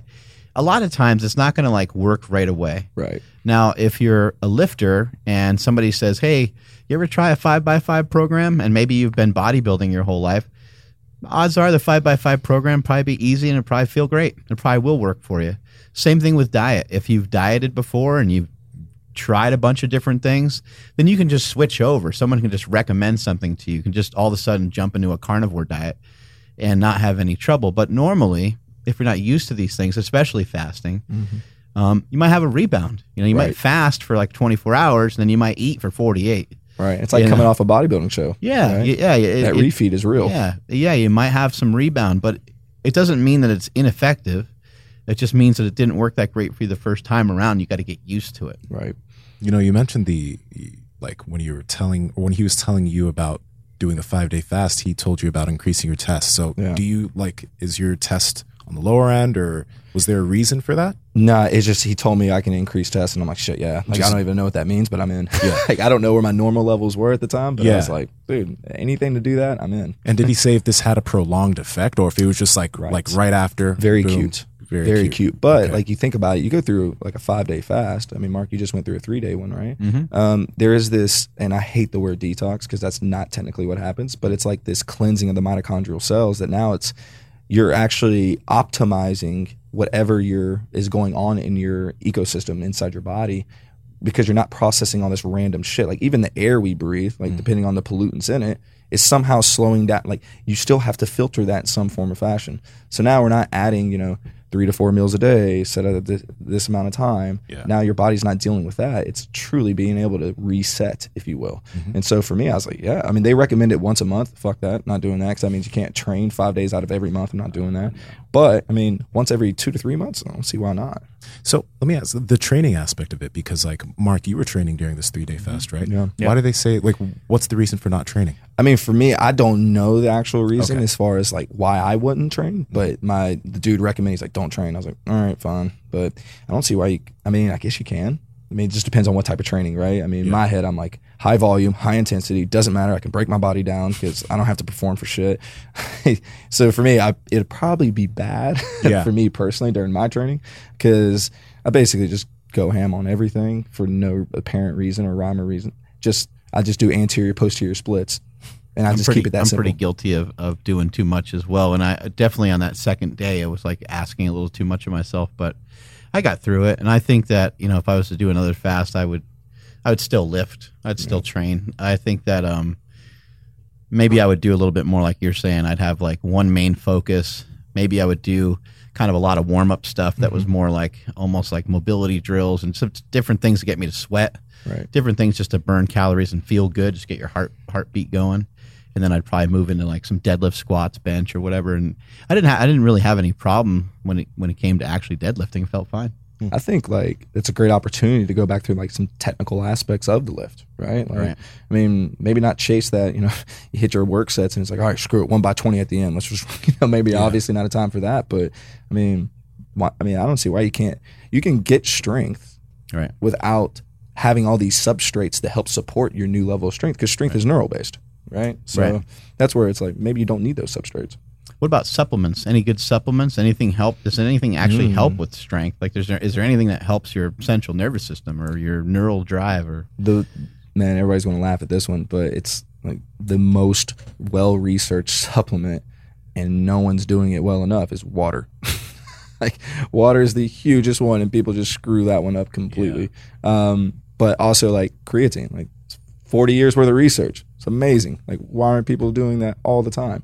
5 grams before and after. That's super easy. But NCAA, I can't even give my guys that stuff. Really? Oh man, it's unreal. The rules and regulations in NCAA doesn't make a lot of sense. Here's a crazy one for you. I could not give them a supplement that was I think it was a 3-to-1 carb to protein ratio. So anything for instance, I couldn't just give them a scoop of 100% whey protein. It had to have at least triple the carbs to go with it. And I was like, why? They can just go eat a steak, or they just go eat a chicken breast. It's the same thing. Obviously there's some fat, but I'm like, that doesn't make much sense. But that was the rules and regulations. You had to have more carbs or more protein? More carbs. Yeah. Yeah, it had a 3-to-1 carb to protein. Maybe that's a muscle milk contract, Cyto milk. I mean, Cytosport, sorry. I mean, you look at a lot of that and you're kind of why? And then they finally changed it. They're like, oh, okay, maybe not so much anymore. And it's like, man, why was that rule even set in the first place? That just didn't make much sense. But yeah, as far as can't give the guys essential amino acids. Can't give the guys creatine. Can't give the guys, a lot of things that are just super. Like I can't even. No, it's changed now. Like within the last month, I can give them fish oil. You know how long that fight was to get fish oil to our guys? Like they're like, no, it could be dangerous. What the fuck? Like, seriously. Can you at least suggest it or no? Yeah. Oh, you can suggest whatever you want. Like I can say ashwagandha, go. Yeah. But if anybody pops, comes back on me, it's like, oh, Cory, you don't have a job no more. Sweet. Right. Wait, so like they would test for certain things? So see, that's the really sketchy part, right? Is when do they test? Who is doing the testing? Because the university can test. And then the NCAA can test. Even caffeine. Yeah. I mean, like that. So when I was interning at Carolina during before or after the national championship game, Tyler Hansbrough was tested extensively for caffeine.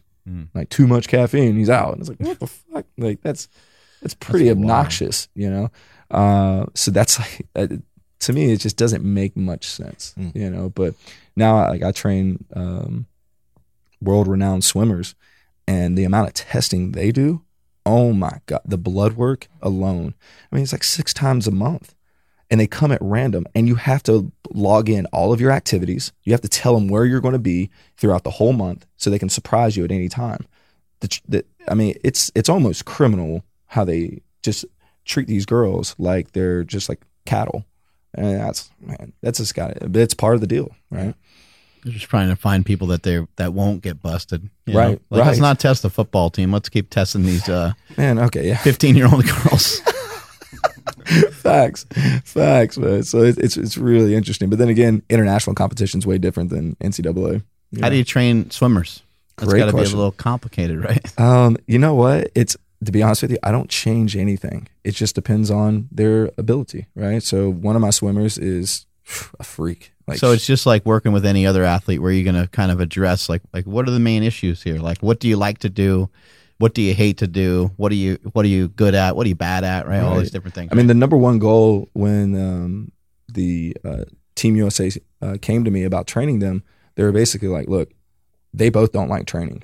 You got to help them like the training process. And I was like, easy, I'll kill that part. So my number one goal, get them to love training. Find ways to make them successful and make them successful very quick. So a lot of objective feedback to say, oh man, look how much better you got, right? And then a lot of autonomy, like, hey, do you feel like doing that? You don't? Shit, fuck that. That's a terrible idea. Why would I even suggest that? What do you want to do? Give them the power of like, oh man, like I'm kind of in control of this thing, opposed to someone handing me a sheet of paper and saying, go do these 14 correctives that ain't correcting shit, right? So now we're actually like training, like squatting, deadlifting.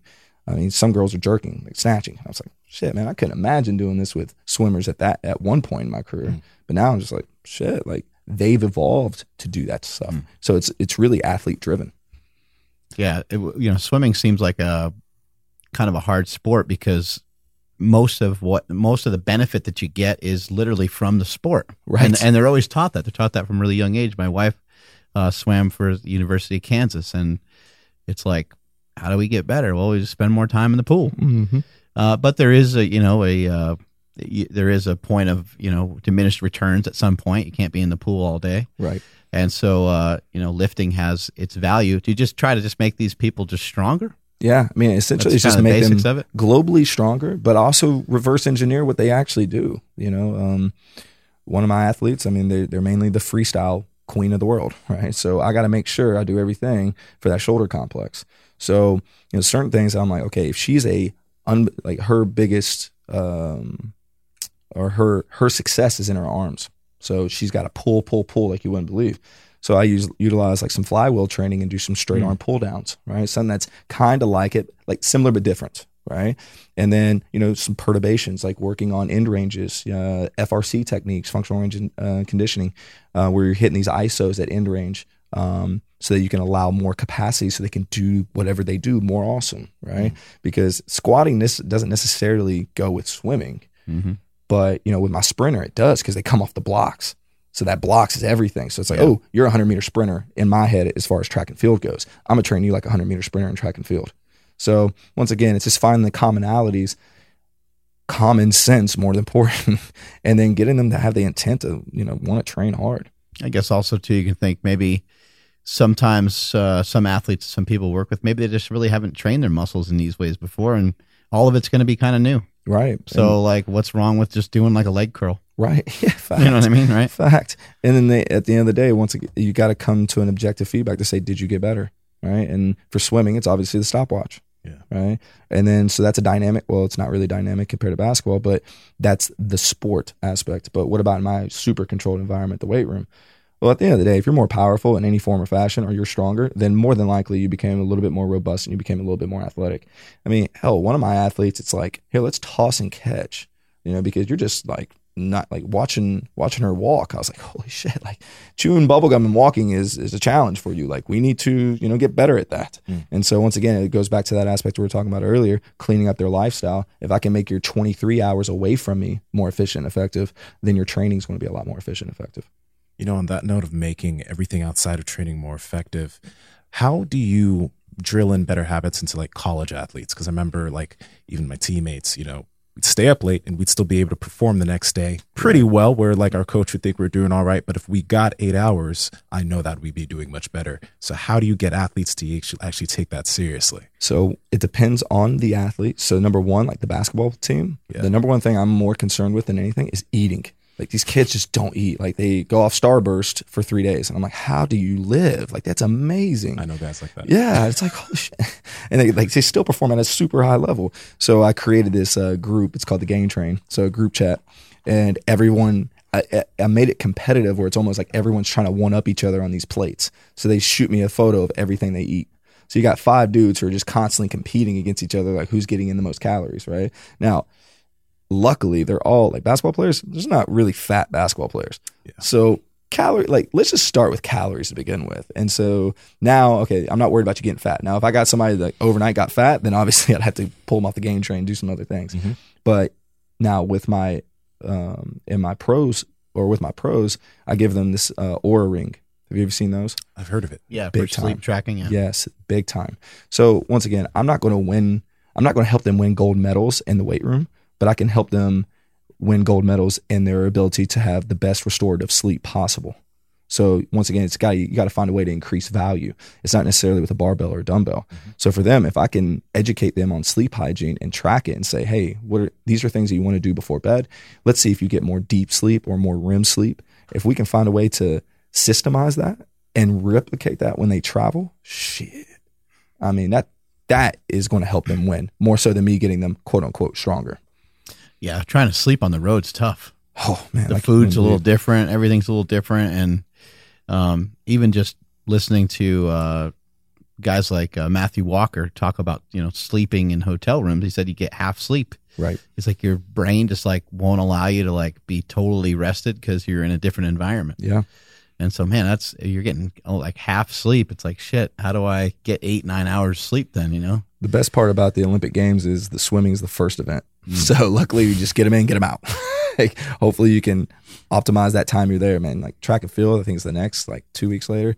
But like some of these sports that are there for like a whole month and don't compete, that's tough. Like, what's that been like to go to like the Olympic Games, have an athlete, win a medal and stuff like that? Like that must be a really rewarding experience. Well, I've just picked them up in the past 2.5 years. Right. So I haven't actually went, but as far as like world championships, like having them succeed in world championships, you're just like, man, this is kind of cool, right? Like, but I mean, once again, it's like letting your like your pit bull loose on somebody, right? like we're gonna mess you up. Well, luckily for them, they're already good at what they do. Yeah. So I do everything I can to be as like unbelievably humble as possible. It's like, dude, you're gonna win with or without me.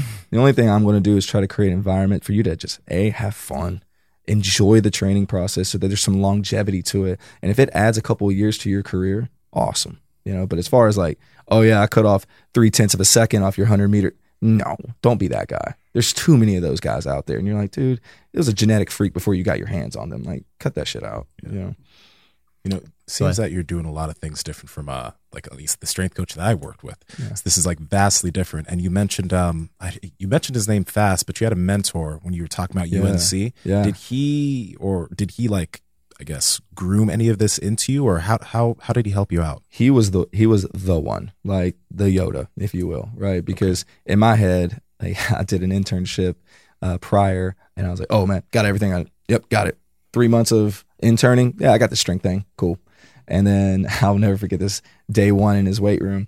I mean, of course, like, especially in my world, if you can clean, you're good, right? Like, if you can show off a clean, you're pretty solid, right? So I was like, oh yeah. Like, he's like, you want to train today? I'm like, fuck yeah, I'm going to train. I'm going to clean, man. If I can go up there, boom, thought I hit a great clean. He goes, what the fuck was that? And I'm like, oh my God, I should have benched. Should have fucking benched. I fucking knew it. But from that perspective, he was like, he took me to the process of like, look, there's a quality aspect to this that you've obviously not been privy to. Like, you need to understand the quality aspects of training. And then from that perspective, he made my latitude so wide, like opened me up to areas of training that's like, hey, think about the best in the world at what they do, right? How can you re-engineer that for your population? So, for instance, I deal with a lot of foot and ankle issues. Who are probably the best people in the world with their feet? Okay, soccer you can imagine, but like ballet, gymnastics, right? Like, oh shit, what do they do for training? Might make a little bit of sense, you know? So now it's like, oh shit, like barbells, like what are those? Like, let's go to this other world and start jujitsu. Like, for me, that was a huge one. Just the partner training aspect alone. That's where I was like, oh, there's so much more value in this opposed to just, oh, let's get a barbell in our hands. Like, don't get me wrong, that's great, but that's not sport. Sport's so reactive. And once again, like blending iron with that reactivity, you can't just go, all right, squat, right? And then get the neck up component. That's where that kettlebell partner passing came in. Shit. Now I got best of both worlds. So I can get height and state, I can get reactivity, and I can get load that are like speeds and velocity that you see in sport. I mean, don't get me wrong, grinding out a 1 rep max on squat has benefits. Yeah. But when I looked at my microdosing data from the entire season and I looked at intuitively what the guys did, they floated around speed, strength, speed the entire season. We had small moments of max effort strength.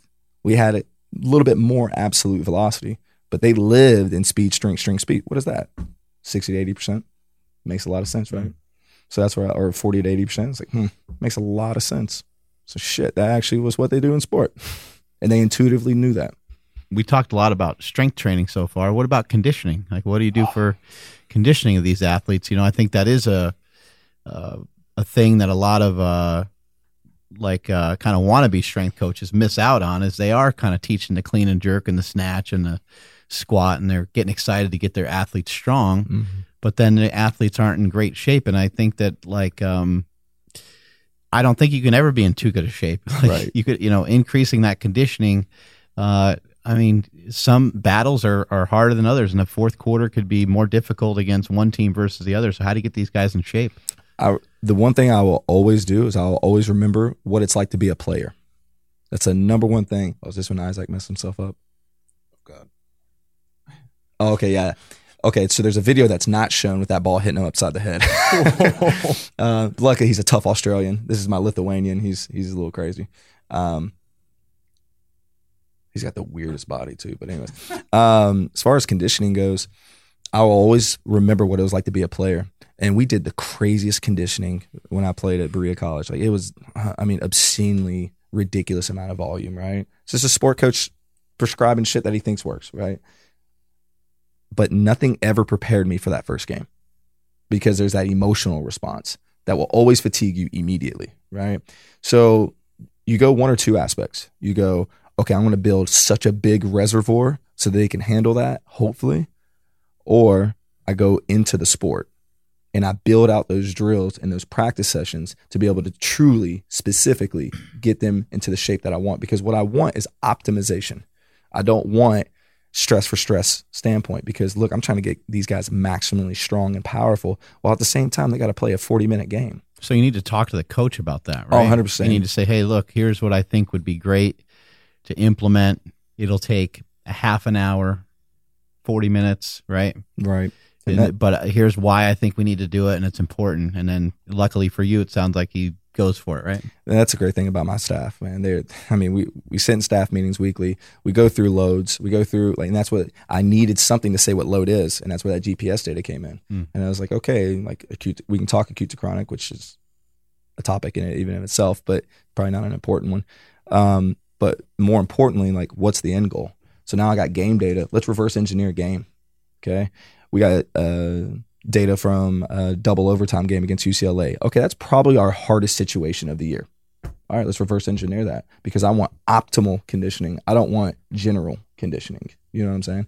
Because I want them to be strong and powerful and or work capacity. Let's just leave it at that. Just the most optimal work capacity, opposed to just saying, all right, go run the fucking mile. Like, what the sport demands for that, right? So it's reverse engineering the actual game itself, and then being able to be as efficient and effective within your sport. But like, my guys should be able to play another game after a game. The only reason why they can't is maybe the emotional stress was so much, like the heightened state, the crowd, all of that. But as far as from a physical standpoint, they should be able to play 2 games.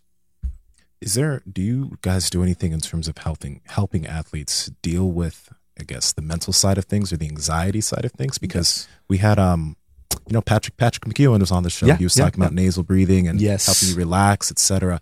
Are there any things that you do to, I guess, help them with better breathing patterns and in that realm? The nasal breathing to me is like the easiest one to put out because everybody can do it. Yes, there's some intrinsic thing or intricate things that to optimize it, but especially in traveling, and resetting, if you will, just getting in a dark room, focus on our belly breathing, nasal breathing.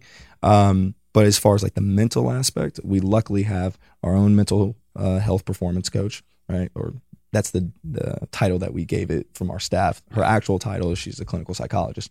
But from that perspective, they actually have someone that's not technically associated with basketball that they can go talk to.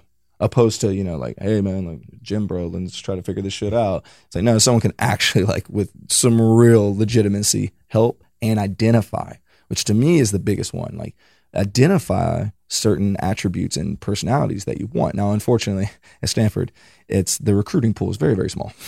So the kids that we can actually get in there that are talented enough. So it's mainly like find the best, get them here, and then we'll figure it out. But from that perspective, that's when it becomes a little bit more reactive, which is okay. But from the mental performance aspect, luckily we have someone on staff that can really that helps optimize that for us. Your area where you train people is a little different than the general area that they train like the football players in and stuff, right? Yeah, so we have 4 weight rooms on campus technically. We have a really, really small track one, and then we have 2 huge ones, Annex and Arriaga. Annex is where football trains. It's a huge compound. Annex is like the size of a basketball court, but we have 36 sports. And the one thing I did not want was distractions, because I know I'm going to train these guys way different than anyone else. And not in a sense of like, oh, I'm better, but in a sense of like the culture I'm trying to build, right? I'm trying to get these guys to train and lift weights every single day. Like, once again, like that's basketball. Good luck. Like that's the one where you're like, fuck, like that's an uphill battle that you'll never get to the top, right?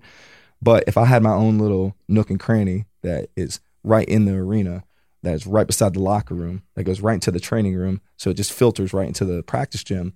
Okay, now I have an environment that is logistically set up for success, and I can put the exact equipment I need in there to help train them the right way. So I have this small little closet space. I mean, it's not big at all.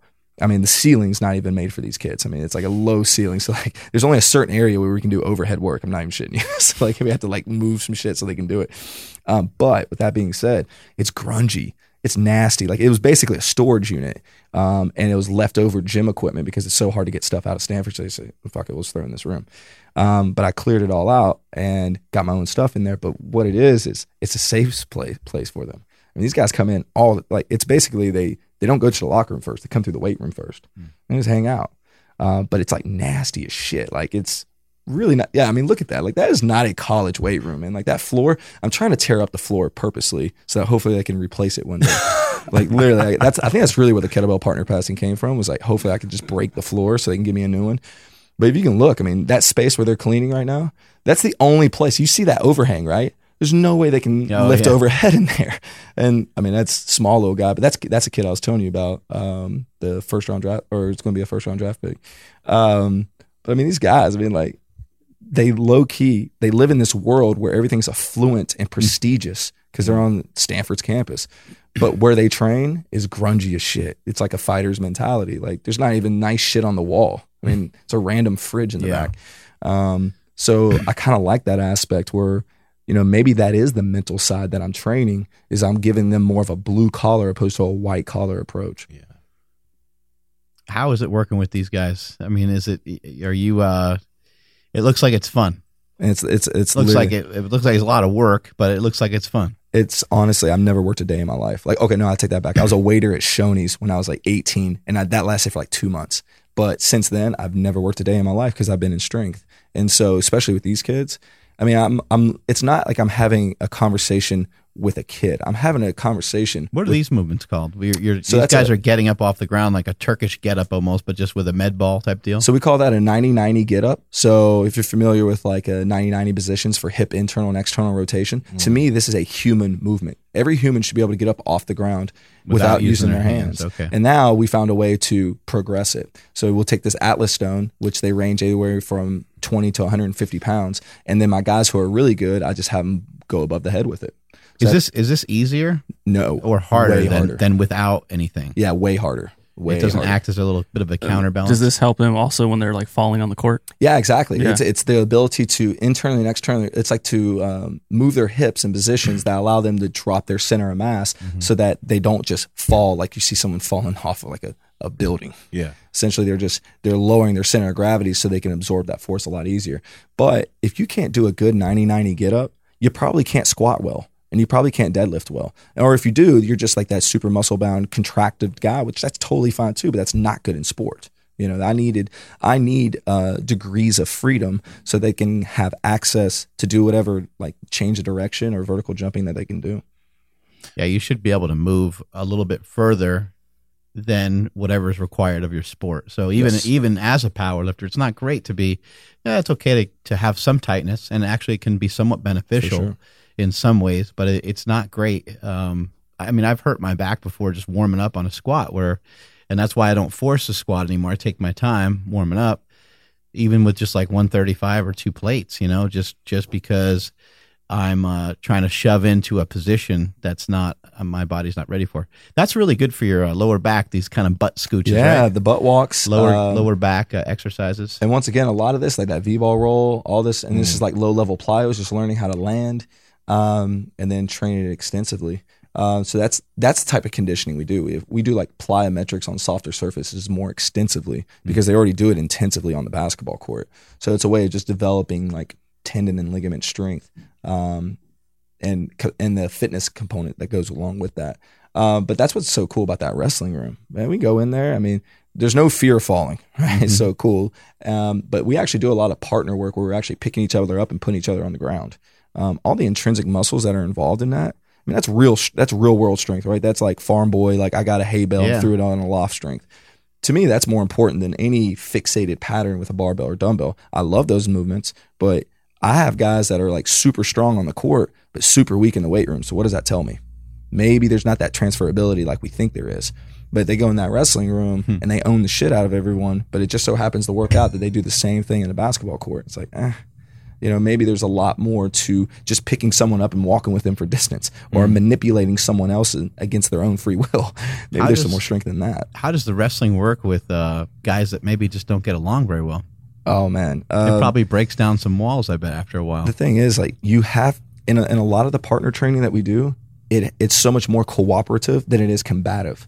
So, for instance, if we do, this is where you see some character flaws, if you will, or let's just put character development, where we go through this partner training drill where they start off as a group in pairs, and they start with an exercise. So for instance, like partner rows. So one guy's squatting, the other guy's pulling them up, right? So it's very cooperative, right? Then they have to carry each other down to the other end of the room. Then there's another exercise that's cooperative. Then they have to come, like there's always a travel component where there's a partner carry. If you're an asshole and you don't like somebody, right, you can make that dead weight really terrible, and that's going to make it a lot harder. But no, we have a common goal. Doesn't matter if you like each other or not, you're trying to win because there's going to be a punishment for the loser. So now you have some cooperation because it doesn't matter. You don't have to like each other to win championships, right? You just have to be able to cooperate to the point where we have a common goal to win. Or these types of training for these athletes, I think you mentioned that you kind of learned this from somebody else or the application from another individual. But if someone's an aspiring strength coach and they want to work with athletes, how do they learn some of this stuff? Because this isn't textbook knowledge here, right? Right. People are trying to systemize it. Yeah. And don't get me wrong, there's some good things that are out there, but you got to just get your hands in it. Like I was unbelievably lucky. So I had like this semi-pro part of my life where I was like Jackie Moon, where I was the strength coach and the player. So once again, the school I went to, I I was the strength coach because I had one internship at Wake Forest and I came back and we didn't have strength coaches at that level. So the head coach goes, well, Cory, you know a lot about strength. You're the strength coach now. So I'm like training my dude, like my teammates. So from that, it's like I had so much experience doing wrong shit, but I was training athletes. So it doesn't matter what level. Like I played the lowest level of college basketball, but I think where the real gold is kids. Like train these kids that are 5th grade all the way to 12th grade. Just get your hands on people because you're going to learn through the fire more so than you're going to learn through a textbook. So in any form or fashion, like, yeah, obviously get some strength knowledge, have something to offer to an athlete. But at some point, you got to actually train a fucking athlete. What you see now is just, and it's astonishing, is people that are getting this crazy celebratory status for this wealth of knowledge that they've obtained through whatever, but have never fucking trained anybody. And you're sitting there like, yo, like you're missing the big boat here. Yeah. Like there's this relationship and human aspect that I don't care what kind of sports science you can spit. If you can't train somebody, none of that shit matters. So I think the most important thing is go to whatever level you can get access to and just start training. I don't care if it's fucking jumping jacks and calisthenics. Hell, kids are going to get more from that than they are going to get from barbells. So let's get to that. Yeah, I ended up, for a few years training some people all around the country, doing seminars and things like that for CrossFit and just for regular powerlifting seminars. And by going through CrossFit and dealing with different body types, powerlifting is just so different. And the power lifters that would come to me, that come to these seminars, are so different. Now things have also changed a lot. So over time, things have changed where you get like skinnier people showing up to powerlifting seminars, but it used to just be other powerlifters that were strong, but by doing that and getting that experience and then also having a background in just some regular personal training, you really learn the battle that people are going through as they're trying to perform whatever the hell it is you're talking about. And you start to watch it and you're confused because you know how to do it and you think it's common sense, but you're like, I guess it's not common sense. Just to even a tricep push down, something so simple, I guess it's not common sense. I guess I have to teach it. I have to show people it. But by seeing so many different people over the years, it helped me to kind of decipher out like where were some of these problems, when somebody would do a squat, a deadlift, a bench press. And I saw it like unfold, more and more, and it allowed me to really grow and expand. With working with the athletes that you're working with, I mean, that is some rare territory. These athletes, first of all, super high level athletes is one thing, and then also they're giants, some of them. And so that must give you some insight that other coaches don't have. And then also coaching a big group like that, so you could go to a Louis Simmons and you could go to some other people that have executed well in making people strong. But what do they know about being a strength coach? Probably nothing, because they probably have never trained a room full of 30 or 40 athletes before. That is very difficult. And how do we have, enough bars and weights and, do I have a different group over here? Like, how do I even piece that together? So that gets to be really complicated. So the stuff that you've learned just by being, on the front lines is crucial. Facts. I mean, the one thing that I think has helped me in my progression is the more I realize how much I don't matter when it comes to winning and losing, because that's the goal, right? Like the objective goal is to win games or hopefully not to lose games. And the reason why I came to that conclusion is, look, I see a lot of strength coaches, I see a lot of athletes, I see a lot of different programs training. And there's some shit out there that you're like, why? Like, oh my God, why? Like you watch LeBron stuff and you're kind of like, really, LeBron? Like that's what we're doing? But he's still the best in the world. I still see teams win national championships doing dumb shit. So what is my great program doing, right? So you got to humble the shit out of yourself and realize that whatever I'm trying to bring to the front lines has got to be so simple so that, once again, everybody can understand and everybody can digest. So, and then you remove that stigma of, I got to clean, I got to snatch, I got to this, I got to that to get someone strong. No, that shit don't matter. Like what matters is their performance on the court. If you work backwards from that, then your answers are going to be in front of you. Now, the logistics aspect, yeah, dude, I got guys from 5'10" to 7 foot tall in the room at the same time. How the fuck do you set that up? Especially imagine them squatting, squatting with each other. I mean, and then you think about like the room that I'm in already. right? It's really messed up. What you really come to find out is you start bucketing guys with similar issues, similar problems. I mean, I got 5'10" guys squatting with 7-foot dudes because they both have the same type of problem. Even though you're short, it doesn't matter. So you're in the same group. Now, as far as spotting, obviously that's a little different. But when you start to find commonalities, then you can start bucketing. And then all of a sudden, instead of turning this like 13 different squat, it really is just it's one pattern with 3 different implements to execute that squat. So then it becomes super simple. But at first it seems like super overwhelming because you're trying to individualize all this training programs for all these different levers, if you will. But in reality, you'll end up just start bucketing it really quick. And then at the end of the day, it's do the simplest shit and squeeze all the juice out of the simple shit. Because people want to rush to the plyometrics or rush to the cool shit that just seems like it looks good. But oh my gosh, there's so much low hanging fruit. Like fucking walking with like taking a dumbbell in each hand that's half your body weight, walk that for 100 yards or 50 yards. If you can do that, it's pretty strong. So many people can't even do that. Like that's low hanging fruit, hanging on a chin up bar. If you can hang from a chin up bar for a minute, or you can hang one handed for 30 seconds, that's strong. What the fuck is strong, right? That's what we got to identify. Strong, 500-pound back squat, absolutely. Strong for basketball? Probably not. It's probably going to teach them how to break, and they're not going to be able to move very fast, right? So who gives a shit?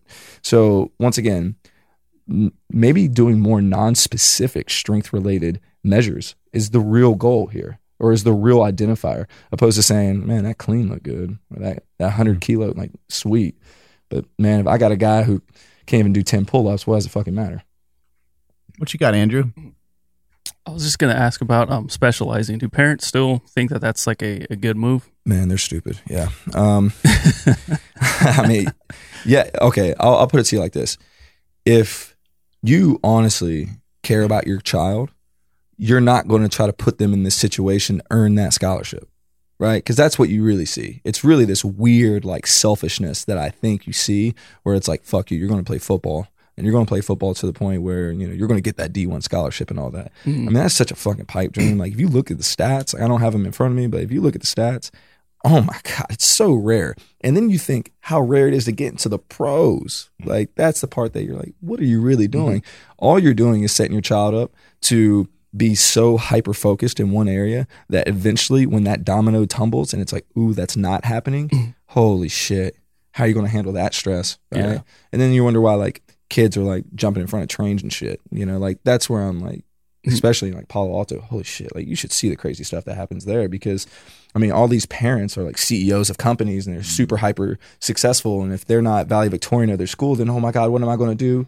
And they go down this really dark place and they don't know how to handle it. And so yeah, let's have some latitude so they can have different interests. Yeah. Does it ever make sense to like, if they are a all sport athlete, but it's like, man, I don't know, this college is really interested in you for basketball. Like, I mean, is there like a certain age where it does make sense, or just? Man, I think anything above 15 and 16, you can start going, I really like this sport. I might need to start hunkering down a little bit. But leave it up to the kid, essentially, though. I mean, that's what I really think it should be. Yeah. I mean, gosh, I'm in strength for basketball at high level, been in strength for 10 years.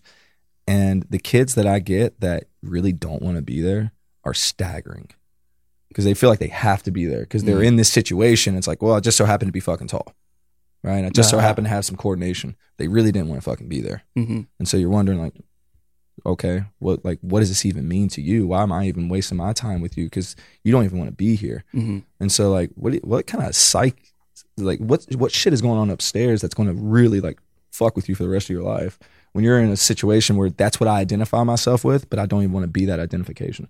Yeah, that shit's scary, man. Yeah, and like, it happens though. Yeah, I'll flip it right on its head then. What about coaches? Like, does it make sense to really like focus on one area, like whether it be strength or, you know what I mean? Yeah. Okay. So as a strength coach in team sport? A team coach in general. Like, are you talking about a sport coach? Yeah. Oh, so a basketball coach? Yeah. You generally, you need to have a niche, right? If you're the all around guy, you're not good at anything, So what you see in college basketball is like, okay, he's the recruiting guy. He's the guy that can get kids in. Oh, he's the offensive coordinator, right? He's the individual, or he's the skill development guy. Like you need to have that niche, but once again, like you're trying to teach a hyper specialized area, right? But I mean, you'll see, well, college basketball is kind of crazy right now. I mean, kids' dads are getting hired on staff just so the kid goes to school there. Like, really crazy stuff, you know? And evidently that's okay with the NCAA. But then they're getting on everybody about paying kids. Let me get the fuck out of here. Like, that's shit that's kind of wild to me. But as far as coaching, like, it's all about your interest. Like, for me, I was a purist in the beginning, but I realized, like, maybe that's not the way to go. So I developed this latitude. And then all of a sudden I had all these tools at my disposal to handle certain situations that in the past I would have been like, oh, hammer, nail. Now I'm like, ooh, that tool would do something different. Mm-hmm. So, yeah. Do you think they should get paid? Absolutely. Absolutely. I know that's a very controversial topic, but absolutely. Now, when that happens, I'm probably fucked. Like, 100%. Like, it's going to be bad news for me. But, I mean, these kids, like, it's 20-hour work weeks. You know, like, what other kid that works a 20-hour work week at college or in college doesn't get paid? No one. I mean, oh, you get that free education. I get that. Don't get me wrong. That's important too. But if we're really thinking about this, like, Stanford, I could say that. Stanford, that kid, that 20-hour work week's worth that degree, 110%. But if you go to, you know, low major, mid-major school in bumfuck Louisiana or whatever, and you get that communications degree and you can't even fucking write a sentence by the time you leave, who used who? Yeah. Right? Mm-hmm. And that's where when I bring kids, or when I was in other schools and other situations, my real goal, my real impact was getting them on board with, okay, they're taking advantage of you. Like, we're all riding on you. You need to ride us. Like, you need to find a way to get yourself in a situation. Because when I went to school, I was at Berea College, the smallest school ever for basketball. Like, literally, NAI. I didn't even know what the fuck NAI was until I got there. I was like, oh, this is NCAA Division 5, right? And I'm like, no, that's not how it works. Like, oh, shit. But when I got there in my first summer, I was like, oh, shit. Okay, I'm not playing in the NBA. Got that one done. But I had guys on my team that still thought they're going to play in the NBA year 4. I was like, hell no. But I took advantage of that internship program that would pay for me to go to Wake Forest. It would pay for me to go to UNC. That would pay for me to go to Olympic Training Center. And I was able to get some experiences before I even graduated so that I could advance in my field. Shit, that's what all these kids should do. I'm telling you, these kids at Stanford, amazing. They got internships at Tesla, internships at Nike. I mean, they're doing big shit. I got a kid doing stem cell research, like literally presented on it in DC last week. Wow. I'm sitting there like, bro, like, come talk to me because I need to learn. Like, you're an amazing human being, but that's not everywhere. Like, that's like 1 or 2 schools that are really doing that you can truly take advantage of that. And that's where I'm like, yeah, kids should get paid then. Yeah. Do you go to all the games and stuff? Oh yeah. So I see the kids more than the play. Even travel and stuff? Yeah. So I'm with them more than any other staff member because obviously I travel, recovery, regeneration, whatever that means.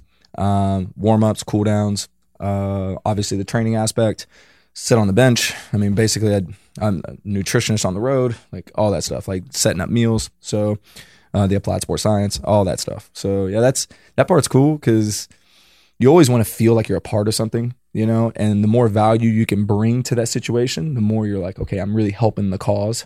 And you're just helping with any and everything too, right? Oh, facts. Like, shit, I'm throwing on luggage on the bus. Somebody needs a Gatorade and you run to the store and you get some or whatever the hell the case is. 100%, man. I'm like, you're basically a utility man on the road, which is fucking awesome. I love that because I'm helping people. Like, that's what we're all in this for. At least I hope. Like, we're here to help people. I don't care if I got to clip a fucking toenail or, you know, like, or bench press, you know, like anything that I could do to help. Oh, this shit was crazy.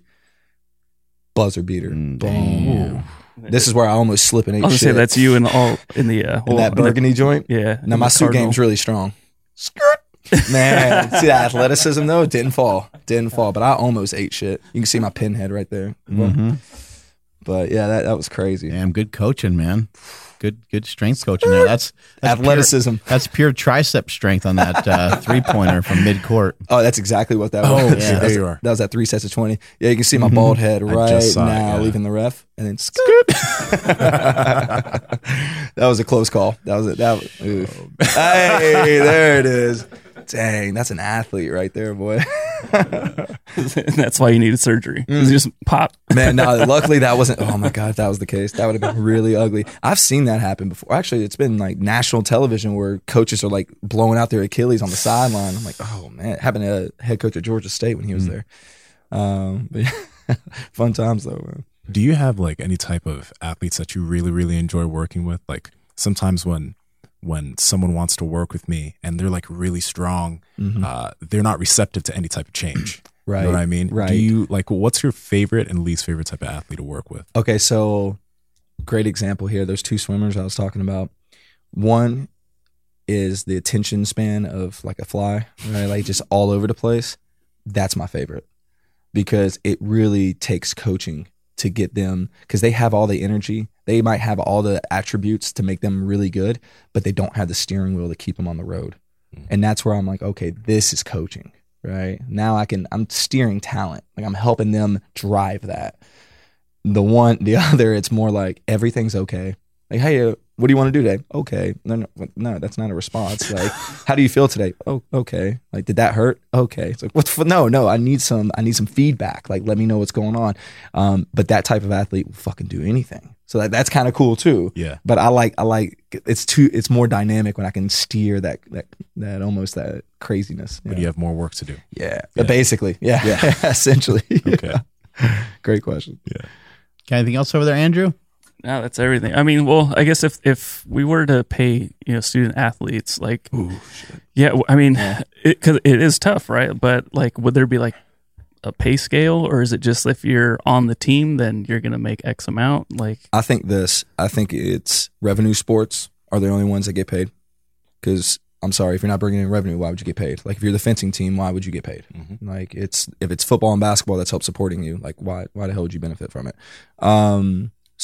But when you see images and jersey sales and all that, I think when the kid leaves, whatever's made from that, he gets a percentage, But as far as like, I think there should be a standardized pay, no matter who you are. Like if you're a scholarship athlete, this is what you get paid from basketball and football.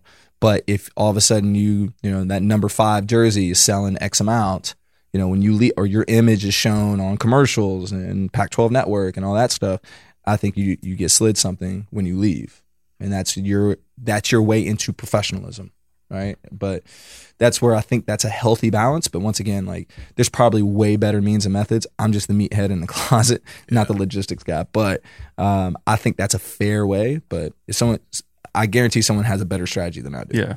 But at least it's kind of sparked the conversation, right? For sure. And then when that happens, it's going to get really interesting. Yeah, man. Yes. Holy shit. Who's the biggest mutant you ever worked with? I had this guy. His name is Reed Travis. Dude he transferred to Kentucky last year. He's 6'8", 256, lean as shit, like super lean, unbelievably contractile, right? Not elastic, but contractile, right? Made to lift weights. And when I first met him, I mean, I looked at him and immediately I was like, oh my God, finally I'm going to have some validation. I'm just going to have this guy do like 3 sets of 20 on curls, and immediately I'm going to look like the best strength coach in the world. And then I realized that's him. Yeah. Oh yeah. Yeah. He's a specimen. Great. He's an unbelievable, like neck up too. He's really special. Wow. But when I watched him move, I immediately told him like, yeah, bro, like you're not going to pick up a weight for a while. And he looked at me with the biggest smile. And I was like, what the fuck? I didn't expect that. I figured you just want to get awesome. And he's like, nah, man, everybody wants to make me strong because I can get strong. I'm already strong. I want to be a better basketball. I was like, oh shit, man, dope. So like we developed this immediate attraction. Like we had a great relationship from day one. But he's a freak. Now I will say this, the biggest like performance freak I got is one of my swimmers. Now ask Ram, because I asked him last night, the strength coach for the Sacramento Kings. They have the same force plate technology we have. Counter movement jump. I was like, what's your average on the NBA roster, right? He's like 18.1, which that doesn't sound high, but that's hands on hips. You're not approaching, it's just a true counter movement jump. Like it's not using the arms. It's not using all this momentum to help you gain like 41 inches, like on a swipe, but it's a true measure of straight power. And he's like, yeah, 18. And I'm like, okay.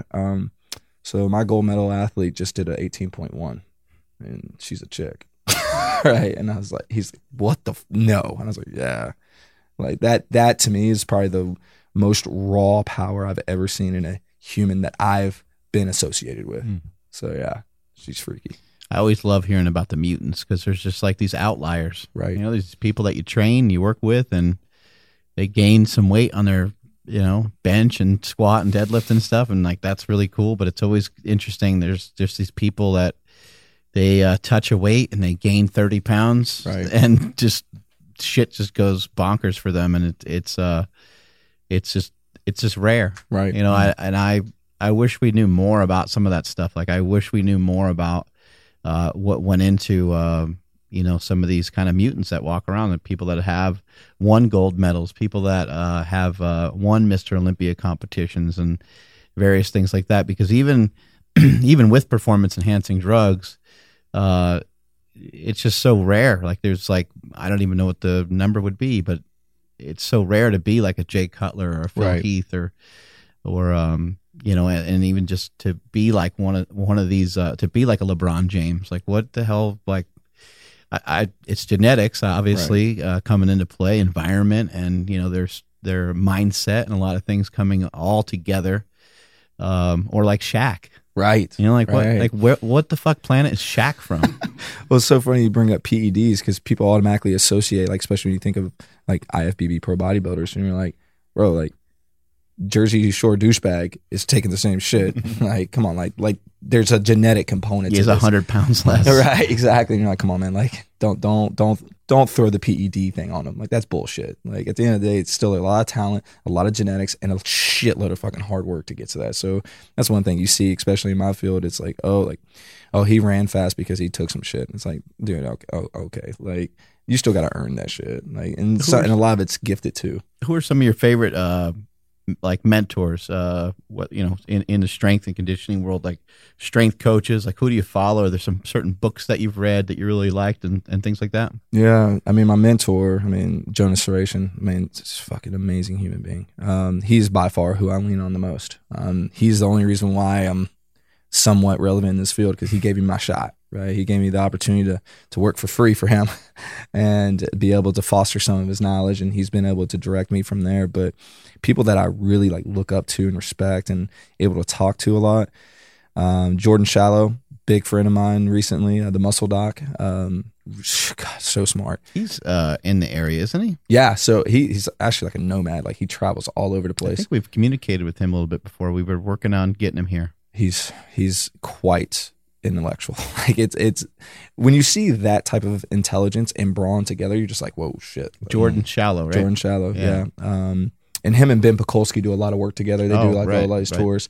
I was on Ben's podcast. He's brilliant too. Good God, he's on a different level. But like as far as like mentors, you know, people they're not really mentors, but I just from afar I just admire, like Buddy Morris. Like I mean, gosh, like I've never even talked to the guy, but I mean, I watch old YouTube videos of him at Pittsburgh. He was Coach X, right? For yeah. On Elite. Yeah. I used to read all those forums, and I was like, oh man, like man, he's someone I really, that stuff really was respect. Fun back in the day. The Elite FTS forums and stuff like that. It was literally the site I went to every day. So I'm at Campbell University in Bowies Creek, North Carolina, and I was seriously like, that was my major source of information. Was I just go to Elite and what's new on Elite today, and I would follow all the athletes' logs and what do they do for training today, and that's what I'm going to do. And I went to a seminar 15 years ago that had in Las Vegas, just kind of on a whim. I heard like last second that Louis Simmons was going to be at this seminar. This was before I ever met Louis or before I ever trained at Westside. Might even been more like 20 years ago. But I heard last second. I told my wife about it, and then she got me tickets like as a surprise gift. And I went to it, and I met James Smith was there, Coach House was there. Jesus. Mark Uyama was there, Jesus. And it was like 3 or 4 other like, you know, stud head strength and conditioning coaches like in the NFL or in the NBA, and they weren't like, no one was really anywhere at the time. Right. Like, Coach House was like already with Arizona State, and Mark was already making some of his mark, but for the most part, a lot of other people really weren't.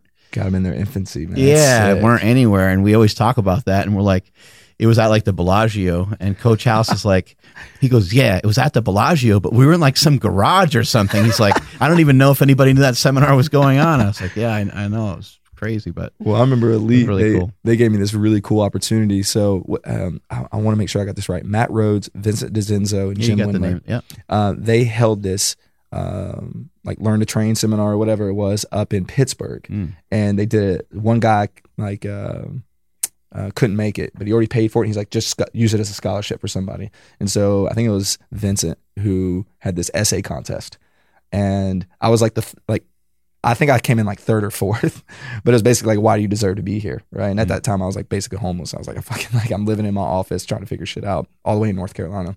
This shit's in Pittsburgh. He sends me an email on Thursday night, it was on a Thursday night saying, hey, it's yours if you want it. And I was like, shit, I'll be there. So I got my little sorority chick fucking Volkswagen Jetta, just jetted all the way up to Pittsburgh overnight. Well, I stayed with someone in DC and then finished the trip.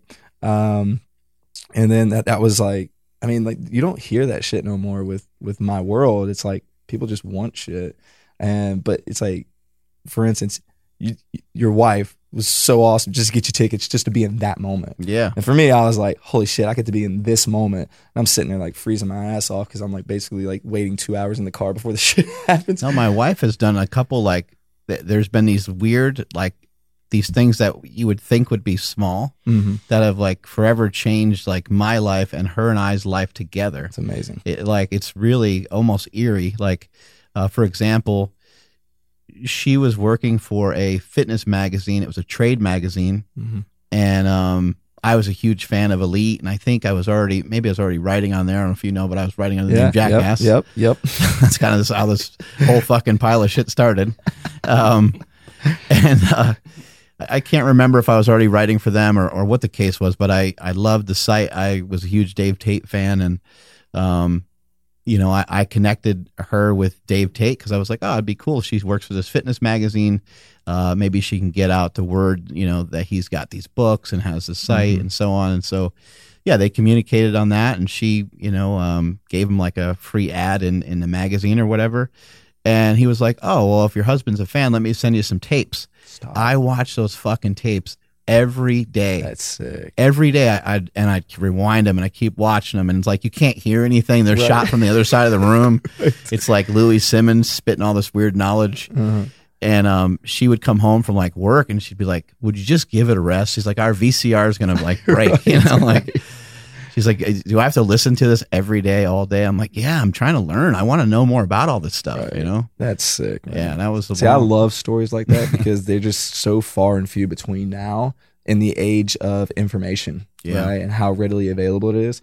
And it turns into, well, people think it's easy. So they just, and this is shit, like there needs to be some type of etiquette about talking to people now because they just assume that it's like, okay, I'm just going to ask you shit and not give anything in return. And it's like, no, fuck that. Like, come on, like this has got to be a two-way street. Rather, I don't care if you fucking buy me a coffee. Like let's at least talk about this. But now, because everything's so readily available, they assume humans are just so readily available as well. And it's like the more content you produce, the more shit that comes like, oh, here's this 5-paragraph DM. Can you answer all these questions for me? You're like, fuck no. Like, dude, like I appreciate, the message, but who can reach out to all of that? But with those type of stories, they just don't exist anymore. It's so dope. We had somebody on the podcast recently who was talking about how he doesn't understand how people don't, attend to all their DM messages. And so after the podcast, I didn't want to, scorn him on the show here, but after the podcast, I showed him mine. I'm like, this is why, dude, look. Right. And I said, look what happens when I do answer somebody. And then it just goes again. Yeah. And they ask a lot more, which I don't mind. I do try to get to people here and there, and I encourage people to ask questions, but man, it's not possible to get to all of them. I mean, I only have like X amount. You have unbelievable amounts. So I can only imagine like triple shit more than that, what that would look like. Yeah. But and to me, I just go back to, well, this is why I'm putting out content. So it's coming at some point to answer your question. So sometimes it's super lazy. Hey, you have any videos on the bench? It's like what the fuck? And it's like, we just had someone here too, like that bench 715 pounds. Sorry if that video wasn't enough. Right, for you, exactly. So, there's a point where people need to monetize, and that's where I think that's where the crossroads I'm at right now, because, college is whatever. Like, college is amazing. It's a nice little safety blanket. Like, I don't have to go get clients. Clients are already provided for me. But I think that's like my next step is like, okay, how am I going to be able to make a living off of this? But it'll be interesting. We'll see.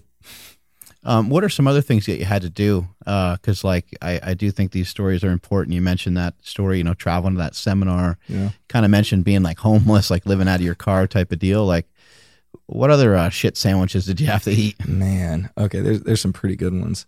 Because being a strength coach is hard, and then once you are a strength coach, it's not like you're rolling in dough either. Like, it's a tough job. There's a lot of hours associated with it. It's hard. Well, so here was my situation at the time. So I'm getting my master's at Campbell University, which no one's ever fucking heard of. They're the Fighting Camels. It's like sweet mascot, right? Orange camel in Bowie's Creek, North Carolina. Anyways, so I'm getting my master's there. I just so happened to luckily land a GA there at the last second. Like, it was literally last second. I had 6 teams there, right, including football. Then I would drive, and I lived in Raleigh temporarily. And then me and my girl Brooks, and then that was the homeless part. So then I would drive all the way from Bowie's Creek, North Carolina to Chapel Hill, which is an hour and a half. And I would do that back and forth daily, and then go to night school. So I had 6 teams at Campbell. I would go up to Carolina to do as much as I can with men's basketball. Then I come down from 7 to 9 or 7 to 10 doing night school. I did that shit for 2 years. And I was like, when you're in the moment, you don't know it. When you're in the moment, you're like, this is just what I got to do. And that's one thing that so many people won't eat that shit sandwich because they just, like, no, that's what you have to do. I'm not saying you have to, like, fucking be homeless or anything, but like, you have to just engulf yourself in a situation. It is what it is, like, until you get to where you want to get to. But a lot of people just, like, they fold so quick. And that's great for people like me. Shit, I get job security, But that was the biggest one for me. It was like, fuck, how am I going to do this for 2 years? And then, I was at the OTC getting paid. I think it was like, that time it was like, fucking maybe. It was below minimum wage because they gave me a dorm, right? And this is like minimum wage. Like, back when minimum wage was like $6. You know what I mean? Like, that was a long time ago. And then I was the director at Santa Clara. Now, this is like my, oh yeah, baby, I made it, right? Santa Clara, low major. I didn't know I was the director until I got there. I thought it was just a men's and women's basketball job. I'm like, yeah, fuck yeah, basketball. Division I, here we go. And I get there and I'm like, yeah, whose office is that? And they're like, oh, that's your office. And I was like, oh, cool. So like, well, where's the boss's office? And they're like, no, you're the boss. Like, you run this weight room. I'm like, oh shit. I'm getting mail at my work saying, oh, you've what's it called? You've qualified for low income this and low income that. And I'm sitting there like, holy shit. So I'm like 24 years old, living out in California. I'm from the fucking mountains of Virginia, like hillbilly shit. Don't know what the fuck I'm doing. And it's really bad in Virginia. I've been there, bro. Like, man, you go to like the coal mining aspect. I'm not even trying to like kid and be insulting to you. It's just nuts. Man, so I'm like right where all the states meet. It's fucking crazy, bro. It's so like I'm an hour and a half from West Virginia, then I'm 30 minutes from North Carolina, and then like another hour and a half to Tennessee. Kentucky's got nothing on that area. Well, that's where I went to school, was in Kentucky. That's where that shit was. It was. You've been hanging out in all the good spots. Bro, I've been in the hollers, and I've been in meth central, like, for most of my life. But coming from that scenario and then going to California, it was like, what the fuck? Like, this is just wild, But there's a lot of people that had it way worse than me. Like, I got fast tracked in this shit. I came into the strength game when it was like the bubble bursted. Like, literally at the moment it blew up. And so that's why I got so lucky. Holy shit. If I even came in a year later, I probably wouldn't have had the opportunities. Now, I got a director's job at the age of 24 off the ignorance of a sport coach. Like, if anybody looked at my qualifications, they'd be like, this guy's never actually got paid to be a strength coach. We're going to make him the director. And I'm sitting there like, thanks, guys. But I had that little North Carolina logo right there in the Olympic Training Center flag. And I was like, oh, this guy must be legit. You didn't really look close enough. Okay, got it. So that's like my first paying job. And I didn't know I was all the way away from the country, from home. I didn't have anybody out here. Like, it was wild, man. Wild times. But once again, there's a lot more people that's had it worse and is going through it currently. Yeah, you just got to go for it, though. Dude, my fucking intern, he's amazing, by the way. His name's Kohei. He's from Japan. Language barrier, automatically fucked, right? But he's interning for free in Palo Alto. how expensive that shit is? Like, holy hell. And I'm doing everything I can to get this kid a job. And he's got to get a job by the next 2 months with a professional or higher education, or else he's going to get deported. So, like, I have this mission. So, hashtag Kohei coach job.